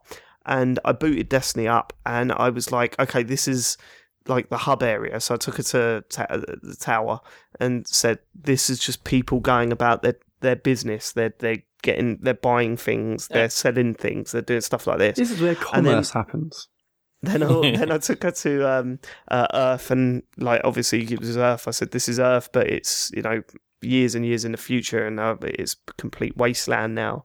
And then showed her around a bit, and then she said, "Well, what's that? Why aren't you shooting that one there?" I said, "Well, that's another player in the game."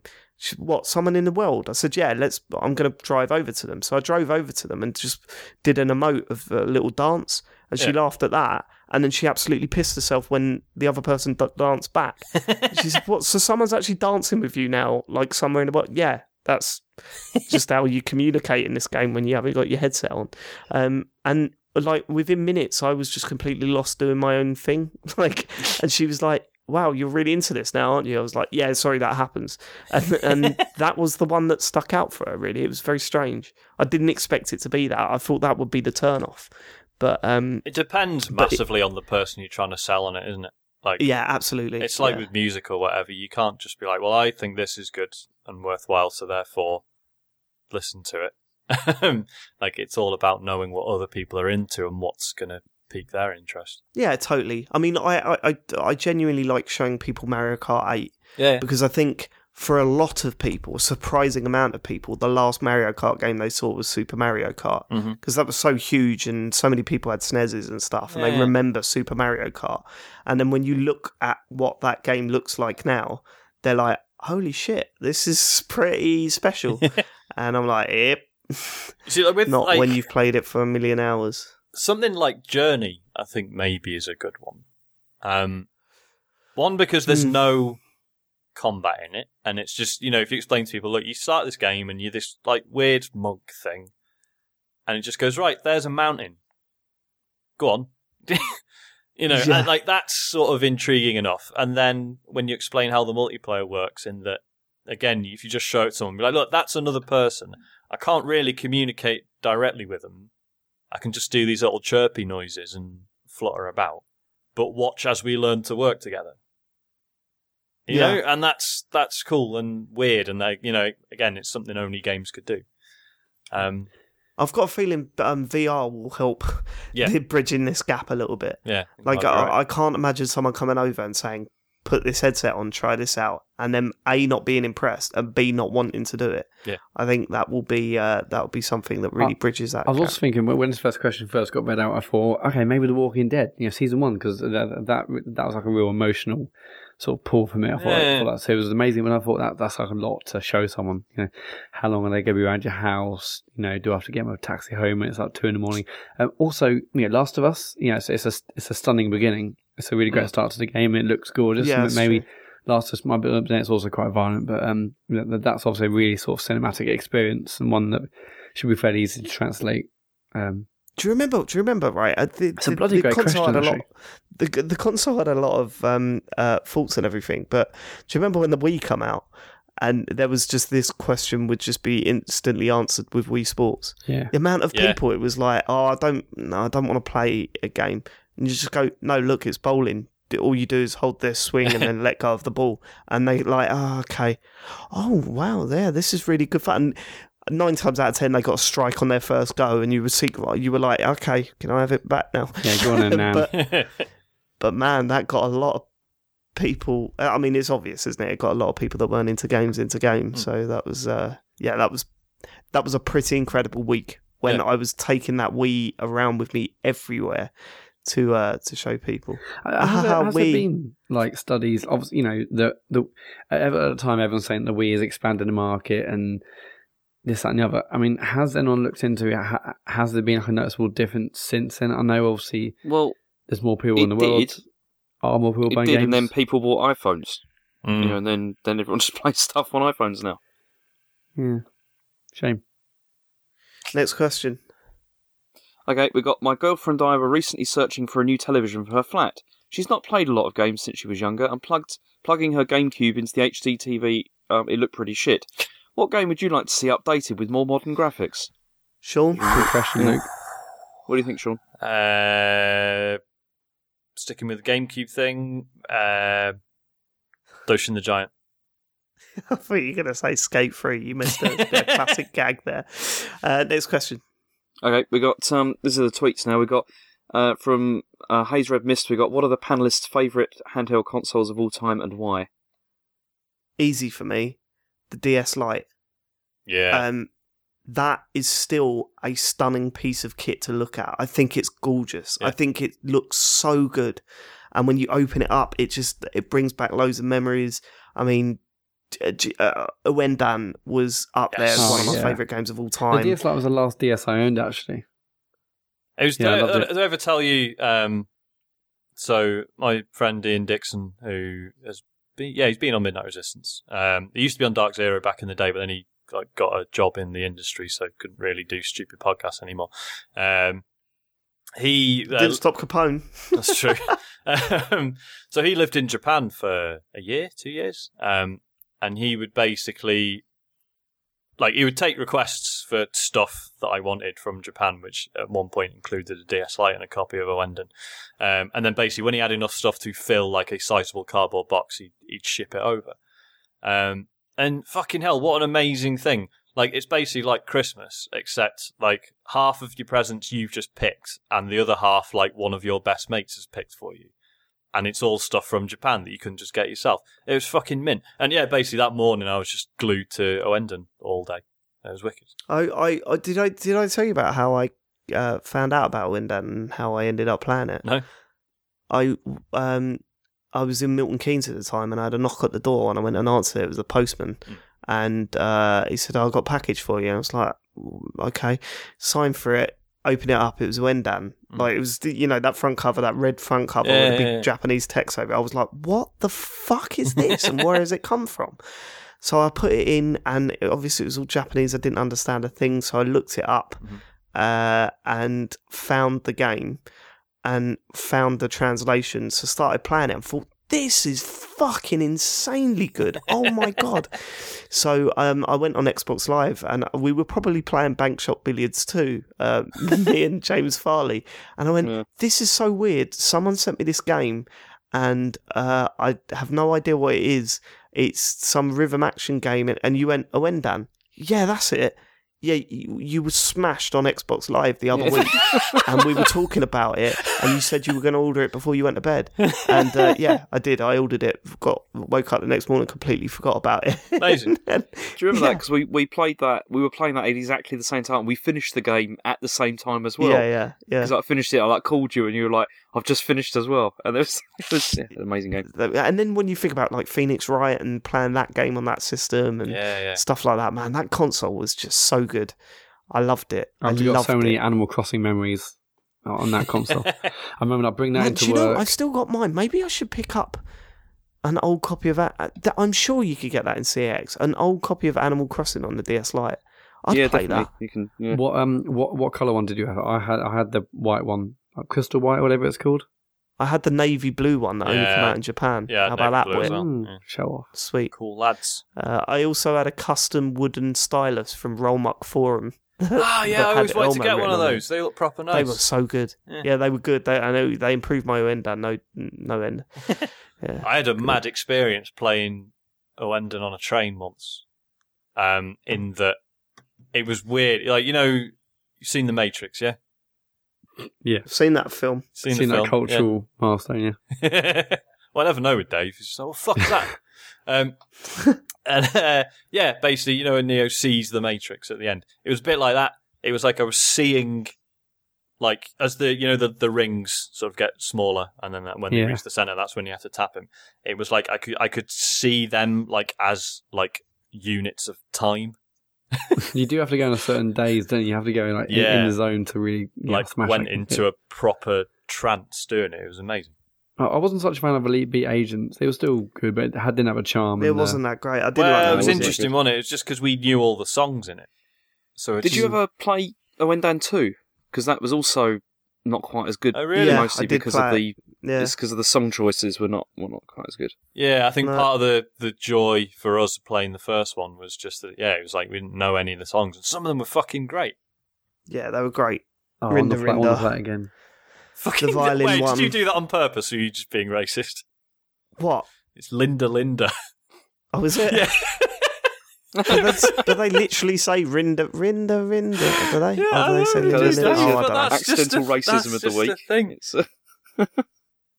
I don't know, Sean. I don't care anymore. How about you, James? Is it the same for you? Yeah, probably this one. All the links. I'm joking. I also love my GBA Advance. I play that tons.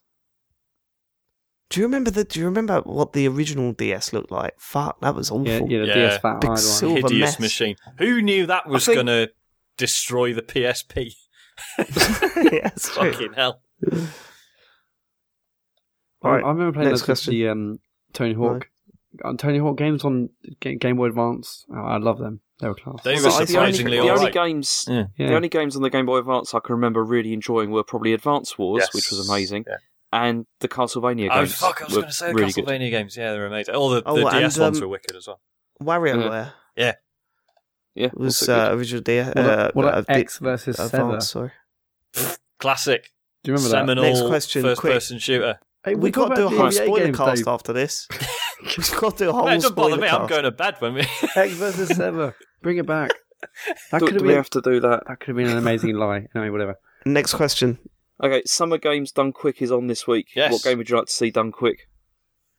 Do you want to explain what it is first, Sean? Okay, so this Summer Games Done Quick is the summer version of, was it Awesome Games Done Quick? Yeah. AGDQ. Yeah, and it's just a cool little speedrunning event for charity, where basically they just get loads of people to stream them doing ludicrous speedruns. I saw Bastion completed in like 25 minutes last night. And yeah, it's pretty good fun, and it's for charity. And Is that where that video's from, where that guy's playing some weird platformer game, and some other guy was commentating on the sofa next to him, and the tension was awful between them? Have you not seen that? That sounds exactly like it, yes. Yeah, it was really awkward. And then at one point, the guy goes, "I would prefer if you just shut up." Yeah. And then the guy just dips his head and doesn't say anything for the rest of the stream. Well, this is the thing. As it turns out, lads who obsessively play one game to the exclusion of all others in order to completely master it and learn all its bugs and tricks and whatever, just to shave a few seconds off their total playtime. Not the most charismatic people, which is fine. I mean, that's why like I say, that's why they have this setup where you've got the guy playing it, and then they'll have like a few people on a sofa behind them to sort of commentate. The thing is, half the guys on the sofa don't really say fuck all. There'll just be one person who's like a functioning human being, and they do all the talking. Sometimes, like the guy during the Bastion one, the guy who was actually playing it, like he was just talking to the whole thing, and he was just really confidently explaining everything he was doing. And like some people can just multitask like that, I guess. But yeah, it's fascinating. It's not something I could ever like the idea of getting into it myself fills me with dread. It's like when people start, talking really seriously about esports and stuff. I'm like, man, that is just not. It's not how I enjoy games. But it is fascinating to see the things that they do. Yeah, it's really enjoyable to watch. Yeah, like they'll be playing through a game and they'll be like, oh, and by the way, we're on the Japanese version because there's slightly less dialogue in it, so that shaves off about 2 seconds. And stuff like this. And then it's like sometimes you'll get ones where it's just, oh, they're just incredibly good at the game. Or they've learned that if you use the slide kick, it's slightly quicker than running and stuff like that. But then sometimes they did Zelda Link Between Worlds. And so, at the start, you get the sword and you have to deliver it. And he's like, right, we're not going to do that. We're going to go up to the mountain at the top, Death Mountain. And we're going to get this bird to knock us over some rocks that we're not supposed to be able to get past. And then that lets us skip loads of the game. And and it's just really funny seeing them break the games in all these weird ways just to save some time. Oh man, I'd love to see someone do a proper speed run of Dark Souls. Oh yeah, someone did Demon Souls last night. I mean, I'm joking. Everyone does speed runs of Dark Souls. That was the joke. Sorry, I'm just very excited about speed runs all of a sudden. Someone did Demon Souls, which is really interesting again because I sort of have like only the vaguest memories of that game. So yeah, fascinating to see someone just piling through it. So what games do you want to see done right? Skate 3. What was that? Skate 3. Let's leave it at that. Next question. Okay, summer's here, so if you could visit a theme park based on a computer game, which game would you choose? Demon Souls. Banjo-Kazooie. A theme park based on Banjo-Kazooie would be my ultimate fantasy. Yeah, that'd be pretty good. Sexual or otherwise. Snake on the 3210. Oh yeah. It's a classic. Why has that tickled me so much? Just dropping the Nokia name in it, just done it. James, any answer to this one? No, can't think of anything. Okay, let's do one more. Let's do one more because we're lagging and we need to get to this spoiler cast. Right. All right. Okay. After being quite impressed with the show at E3, I've picked up an Xbox One. How likely am I to get a game of Titanfall? Very likely. I think very likely. Oh, really? Yeah, I put it on, and there's still people playing it. I mean, the pool is a lot smaller, and you won't get the choice of game modes anymore. Everyone's just playing attrition now, which is a shame because there are some cracking game modes there, but it's still worth picking up because it's like £4, and it's free if you've got EA access. So definitely play it; it's really good. I think all the DLC's free as well on that. Super Mario 83 asks, just checking if anyone's asked the HD remake question yet. Yes, they have. Super Mario 83. They snuck it in. There we go. Right. Do you want to do the social media stuff, Matt? We're on Twitter. We're at Computer Game Pod. We're on Facebook.com/Computer Game Show. And we're on YouTube. All the episodes are now up to date. Every new episode goes up on there on the Wednesday or Thursday, depending on how quick it can get done. But all our shows will be up on there. So go to youtube.com, search for The Computer Game Show, or just go to youtube.com/The Computer Game Show. And that's it. Good. And leave us iTunes reviews. Let people know that we exist because it really helps us out. And thanks for living it. We'll see you next week. Or if you've finished Inside, we'll see you after the music that I'm about to play. Goodbye. Bye. Yeah, bye-bye. Bye-bye.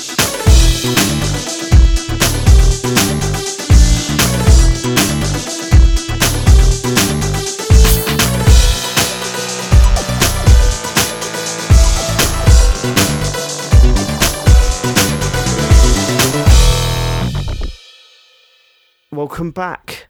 If you've not played Inside all the way through, please turn off now. There will be no more warnings. We are going to spoil the fuck out of this game. And if you think, I haven't got an Xbox or PC to play it, still turn off. You can come back to this later. You've had enough show. Go away. Because we're not going to explain things that we're saying. We're assuming that everyone listening now has finished Inside. I'm here with Matt Murray. Hello. James Farley. Hey. And Sean Bell. Goodbye. Right, so then, inside, I think possibly this isn't the sort of game... When we've done spoiler cast before, we've gone through the game bit by bit. I don't think that's going to work on this one. I think I want to jump straight in with your theories on what it's all about, and then that can lead into the bits that we liked and stuff like that. Yeah, let's do that. So, I want to start with James. I want to know what your theory is behind what it's about. Well, the thing is I don't really have a theory as to what it's about. I just think, like the end, obviously there's the blob, and I think, for me, it's pretty obvious that the blob's been controlling you from the beginning, yeah? That's my theory. Well, I had... I'll let you talk. Sorry. Because that's really what I mostly got from it, is that you are the blob, or you're an extension of the blob. Mm. You are, but those other things, like the other humans that are like there, are not. They're like just shells. Yeah, I mean... Right, okay. Let me tell you my theory, because I think it runs on the same thing. At first I thought what was going to happen was you were going to find out that you were being mind controlled from the start, but in a really obvious way, like you'll go into a room and someone would be wearing the helmet and stuff like that. But then it didn't happen, and you had that whole escape theme, and that's why at the end I was kind of like, what? This is not what I thought was going to happen. This is really odd. Here's my theory. You are being manipulated. The whole game's about manipulation. That's the main theme, right? So you're manipulating these shell of humans, like they could be corpses. That's what I got from that they were dead people that you were reanimating, and you were there's that whole stuff about manipulating animals to do what they. So to get over that, do you remember when you had to break the panels off of the wall while those dogs were running either side of that wall, either side of the fence, and you had to jump over? Yeah, it's a great puzzle. But it's all about manipulation. In fact, the whole game, pretty much everything you're doing is manipulating something or someone, or something like that. Then I think the whole theme behind that is, although people that manipulate are usually being manipulated. So this boy is manipulating things as he goes through this game, but the whole idea is that he is being manipulated, and he's being manipulated by that blob at the end, by the monster thing at the end, that's using him to get to him to gain enough power to escape. Right? That's what I think is happening. Now, the problem is, every time I've gone down a run of theory of ideas, it hasn't worked out. The one thing that the sort of piece of the puzzle that's missing at the moment is why that boy. What's important about it being that boy? If this place is full of scientists and full of these empty shells, why not use them to gain power from to escape? And at what point is that boy manipulated? Now, at first, I thought, well, it's definitely the bit where he dies, when the sort of mermaid creature drags you down, which I was thinking that those mermaid things in the sea were being manipulated by the blob to catch things to feed to it. Do you know what I mean? So from that point there, the kid died, he was reanimated through the blob, and then the blob sort of brings it in to him to gain power. But there are a few things that don't work with that. For example, you have to kind of break the blob apart. Like, you have to sort of free the blob before you can enter it.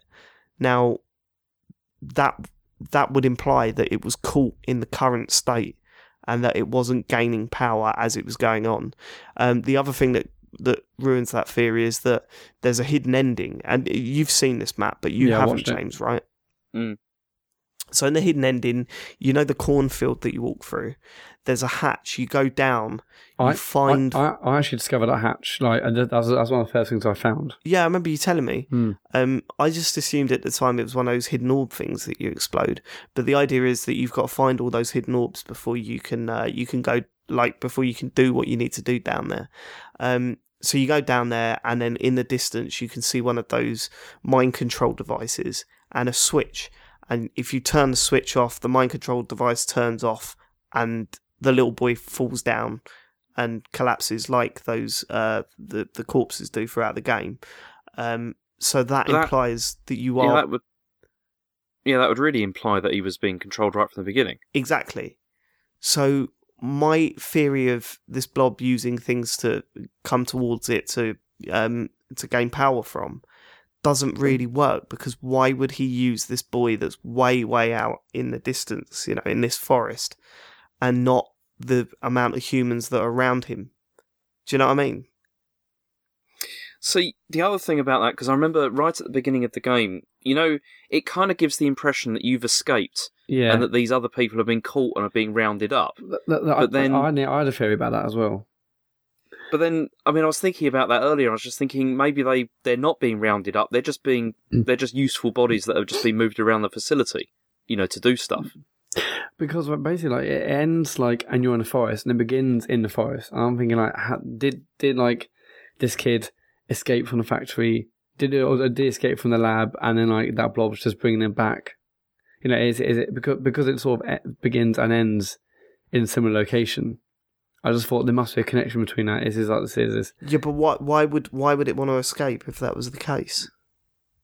I'm not sure. I just thought that. I just felt like that kid had been there before in some way, and he was just it's just getting brought back to base, as it were. I don't know. I just felt because there's a connection, because it's the forest was at the beginning and the end. Yeah, because I thought the end's not really a forest, though, is it? It's but you fall down into trees and stuff, and then you sort of it ends by the bank of the river. But at first, I thought it was going to be a time loop thing, where you realise that you've just entered the game in the middle of a time loop that's been going over and over. But I don't think that works. There's not enough evidence to suggest that. When you get to the facility, everyone looks shocked that this blob's doing what it's doing, and the facility's in pristine condition, where you absolutely smash it up when you're in the blob. Yeah. So I still think there's far too many pieces of the puzzle missing for my theory to work, but it's the closest to a solid theory that I've got. There's a few things that I batted around, like maybe that thing in the water was his sister and he was trying to save it, but that doesn't really work. I don't understand why sometimes the thing in the water kills you instantly, and sometimes it actually it does that thing where it sort of plugs something into you and stuff like that. I think that thing, that thing I think was trying to help you throughout the whole thing. It's just that you don't realise that, because as soon as you get the extra ability where you can breathe underwater and all that kind of stuff, never bothers you again. And it's like the whole time it was trying to get you to to get to that point, if you see what I mean. Yeah, but that's what I'm saying. So maybe it's not helping you. Maybe it's trying to capture you, and at that point it's captured you. At that point it's got you, locked into the task of freeing the blob. It's strange, it's frustrating, because I feel that there's something so obvious missing that I'm not seeing to put a solid theory of what this game's about. The other thing I thought was interesting is how, towards the end when you're, escaping as the blob, and it's like the people generally are kind of helping you as well. Yeah, they definitely are. They're opening doors and stuff, aren't they? Yeah. Whether that's because they're scared, obviously, because it's a that's what it implies when that guy was quivering behind that block. Yeah, but then there's other bits. There's that bit where you have to chuck up the block onto the which is that's such a genius moment. And I only caught that because of the animation. As I said in the main show, the animation in this is fantastic, and that's an example of where it works really well, because you can see him sort of saying, "I want to help you," pointing at things and trying to give you a hint to certain things. That was so well done. But also the when you fall in line with the animated corpses, that was such a brilliant moment. It was beautifully done, because the boy falls down and he looks behind him, he looks in front of him, and he drops his shoulders to match, and then you instantly as a player go, "Oh, I get it." I understand what the game wants me to do. It wants me to copy what's going on around me. It's just so well done. That stuff blew me away. That could be my favourite moment in the game, that bit. And they showed it off at E3 2 years ago, and I just kind of think, fuck, I'm so glad I didn't see that. One of my favourite moments was when you were, and this is something else I want to discuss, but it's the bit where you're going through what looks like sort of the nuclear test facility area, with all the explosions, and the bit where you are you sort of making sure you're covered before the explosion goes off, and then there's that big rotating thing which you have to sort of stop at the bottom of the ladder so you can run around it. I thought that was such a great moment. But what do you guys think? How that relates? It felt like they were testing a weapon. They had like those dummies sat down at desks, and they were clearly testing a weapon or blowing things up, whatever. So what do you think? How do you think that is related? Do you think it was nuclear? Because I didn't think it was. I thought it was. No, I thought it was like it sounded like Sonic booms, wasn't it? That's what it sounded like to me. Well, I don't know. It just felt like they're obviously testing what felt like a huge weapon of sorts. I mean, how do you think that plays into it? Do you think they're trying to harness that energy to power the blob? I don't know. Aside from that, though, do you think there's a connection here with Limbo? Because there is something like, because I was going back like before I played this to, I looked at a couple of videos of Limbo because it's been a long time since I last played it, and there, do you remember there's those things that like get into your head, that they sort of like burrow into your head, and sort of control you. Yeah, they were in this because they controlled those pigs. The pigs, yeah. And it's like, is there a link here, between these two games? I don't think there is. I mean, there are some weird similarities in this. As I said again on the show, you start off as a boy in a forest, and that is. I don't know if that was a gentle nod or implying something. I think it was more of a gentle nod than anything else. Oh man, fuck! I think maybe we should move on from theories now, because I don't think anyone's got a solid one, and I don't think anyone's got any answers yet. I haven't read too much. I've tried to avoid it, but I've read a couple of things, and I don't really agree with some of the stuff they're saying. But I'm sure it'll come out eventually. Yeah, when I finished the game, I thought one of the things I'm looking forward to most is hearing other people's opinions on other podcasts, reading pieces about how they think the game went down. But I'm definitely going to replay it. I think I'll replay it this week. I want to get the rest of the secrets, and I just want to experience it again. There's so many clever moments. Does it have like collectible stuff then, like Limbo did? Because I didn't find anything. There are like things like 13 like secret. Did you not find any little secret things? The little like. I don't think so. Things you crack open. Oh wow! Okay. I think I got four of them maybe. But, I got 2. Okay.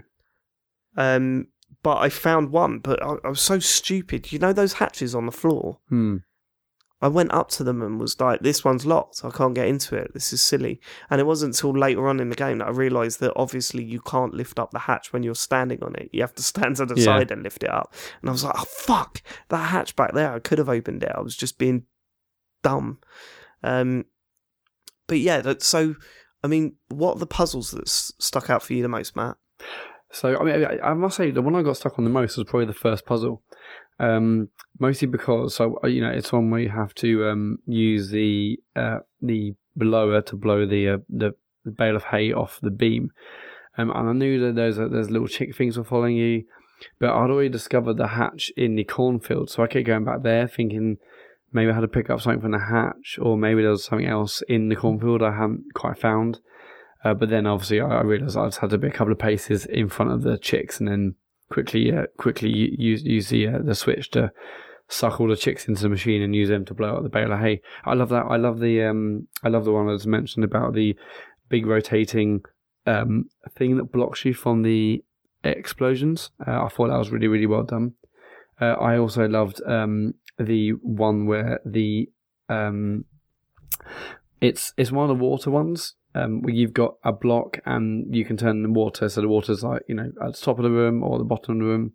Do you know what I mean? It's fairly late on. And then you sort of got to drag it over to that bit with the ladder. Yeah. I thought that was really good. Yeah, that was clever. There probably loads of and again, it was all those puzzles were just pure. Oh yeah, of course, that's the solution. What am I doing? I also love the one we had to get like 19 of those corpses to to turn the button on to open the lift. Yeah. That was brilliant. A lot of that worked with. I like the stuff of where you had to drag the one that you couldn't animate down, and also the first time you realise that you can put one of those corpses in a one of those brain helmets or whatever you call it, and then control a third one. That was pretty. That was a pretty special moment. That was my favourite, was that, because then that took me a while to figure that out, and then I was like, wow, that's like a thing. But also, I mean, just simple stuff. Like I liked at the end, when you're like escaping, and you have to you open that furnace, and then you chuck the block in. Oh, that was so good. And then you're running back, and then having to chuck it over the those pipes, sprinklers. Yeah. That was, and it just looked like, again, the animation was just brilliant. And what that did is that totally showed off how good the controls are in that game, because I just felt so natural to chuck it over and catch it. It didn't take loads of attempts. It didn't feel like some mechanic. No, it didn't feel like some sort of puzzle-based system. It didn't physics-based arrow, system. like a golf arrow, which another game might have done. It was just, you knew what angle to do it, you knew how it worked. I once, after the first time I'd run through the sprinkler, and my box was put out, the second time I did it, straight away. Yeah, same here. Brilliant. Yeah, it didn't need to be frustrating. It didn't need to be you didn't feel like you were aiming or that you just missed it, because the physics were slightly off that time. It was just, that really highlighted how good the controls are in this. How shocked were you both when you started controlling that blob? Because I'll be honest, when it happened, I had a massive smile on my face when that happened, because I was just like, what is going on? I wasn't shocked. I was just kind of... that whole end part of that game just weirded me out. Yeah, I was kind of went like, really, this really is not... weird, really, really quickly. Yeah. Which is why I thought it was brilliant. I was just like, this is amazing. It made me think of Akira for some reason. That works, yeah. Yeah, I suppose because he just grew up into a blob. But my favourite bit when you were controlling the blob was when you run into that guy that's by the window and then just splatter him as you land. Yeah. It's like... Yeah. There's so it was just really satisfying smashing about through each of the glass windows. I thought that was brilliant. Yeah. That's the only guy that you kill, though, isn't it? I don't think there's anybody else that dies. Do you kill anyone else? Probably not. But speaking of guys and killing, I'm really interested in the white mask guys. If the only reason, going back to the theories and stuff, the only thing that works out in my head is that they know that the blob is manipulating people to power it up. So they have to end that. But then killing them wouldn't change it, I guess, because you manipulate the dead anyway. So, but then that makes me think, but are those things that you're manipulating actually dead? Or are they just under some sort of mind control thing? I didn't think they were dead. I don't know what they were, but I didn't think I don't know. I didn't think they were dead at all. I just thought they were. I guess it felt like they were being controlled. Mind controlled. Here's the other thing that confuses the theory.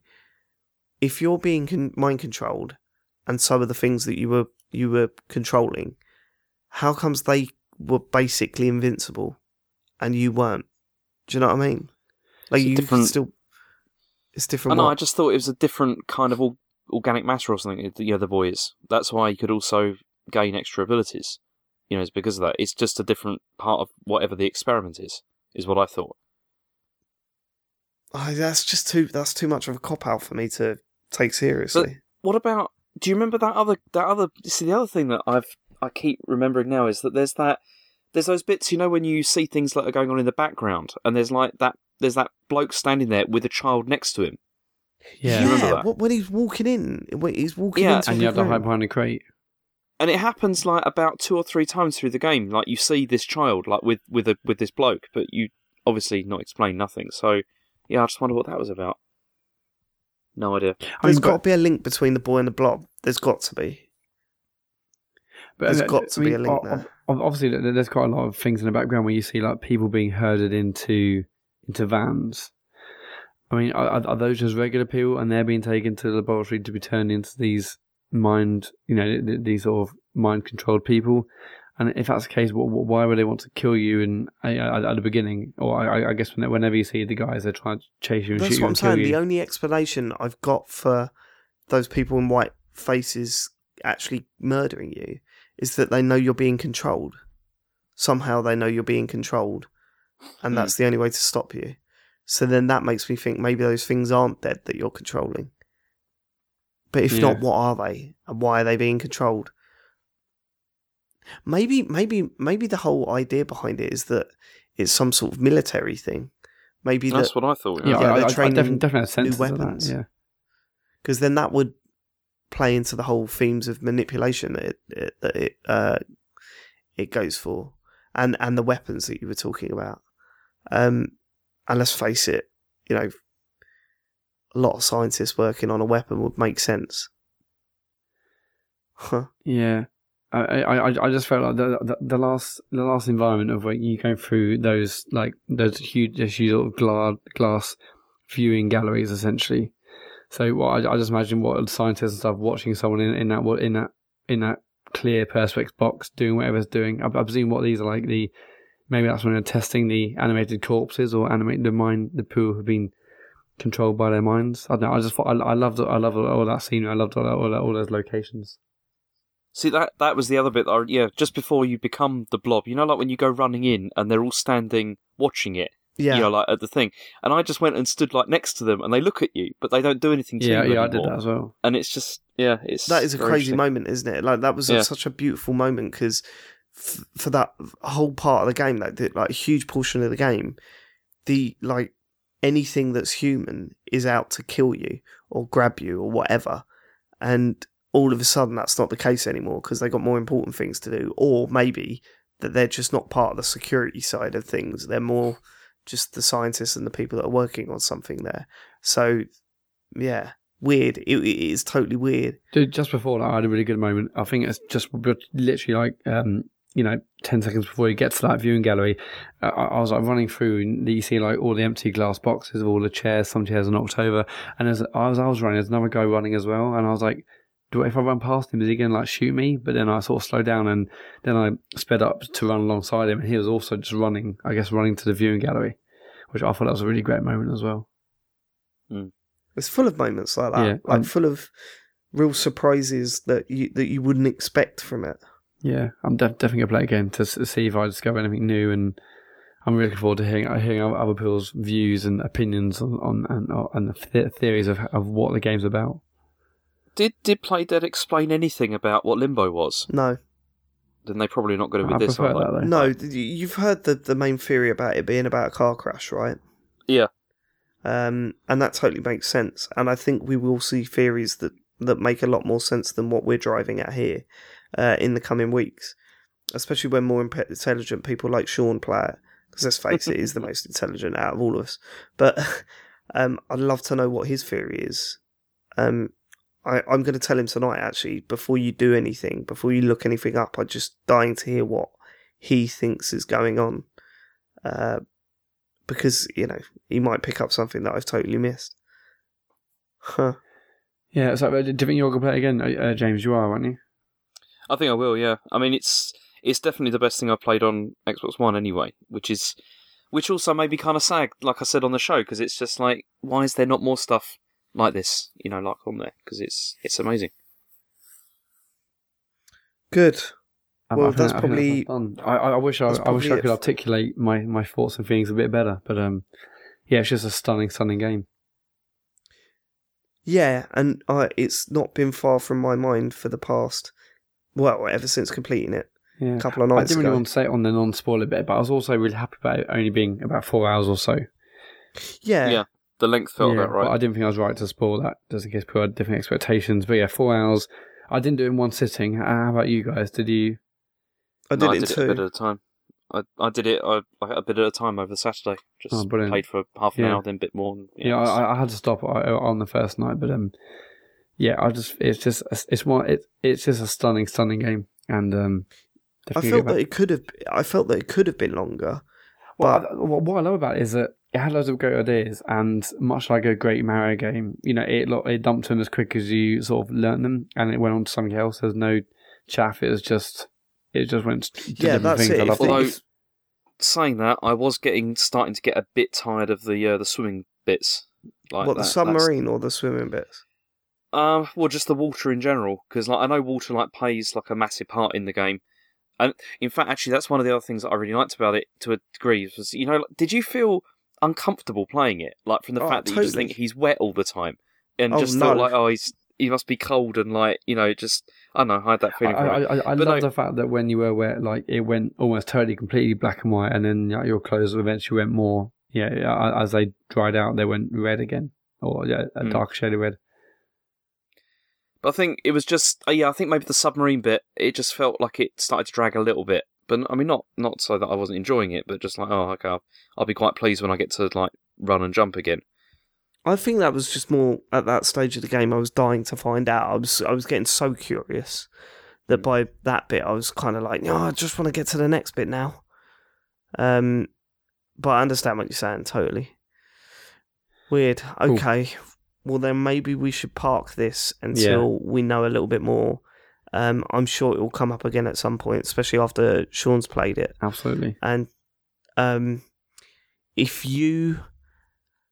do we do this? Sean doesn't check the emails, so if you've got your own theory that you want to submit, send us an email at thecomputergameshow@gmail.com, because I'd love to read them and see what you think. We won't read them out on the show, but we might respond to you and stuff.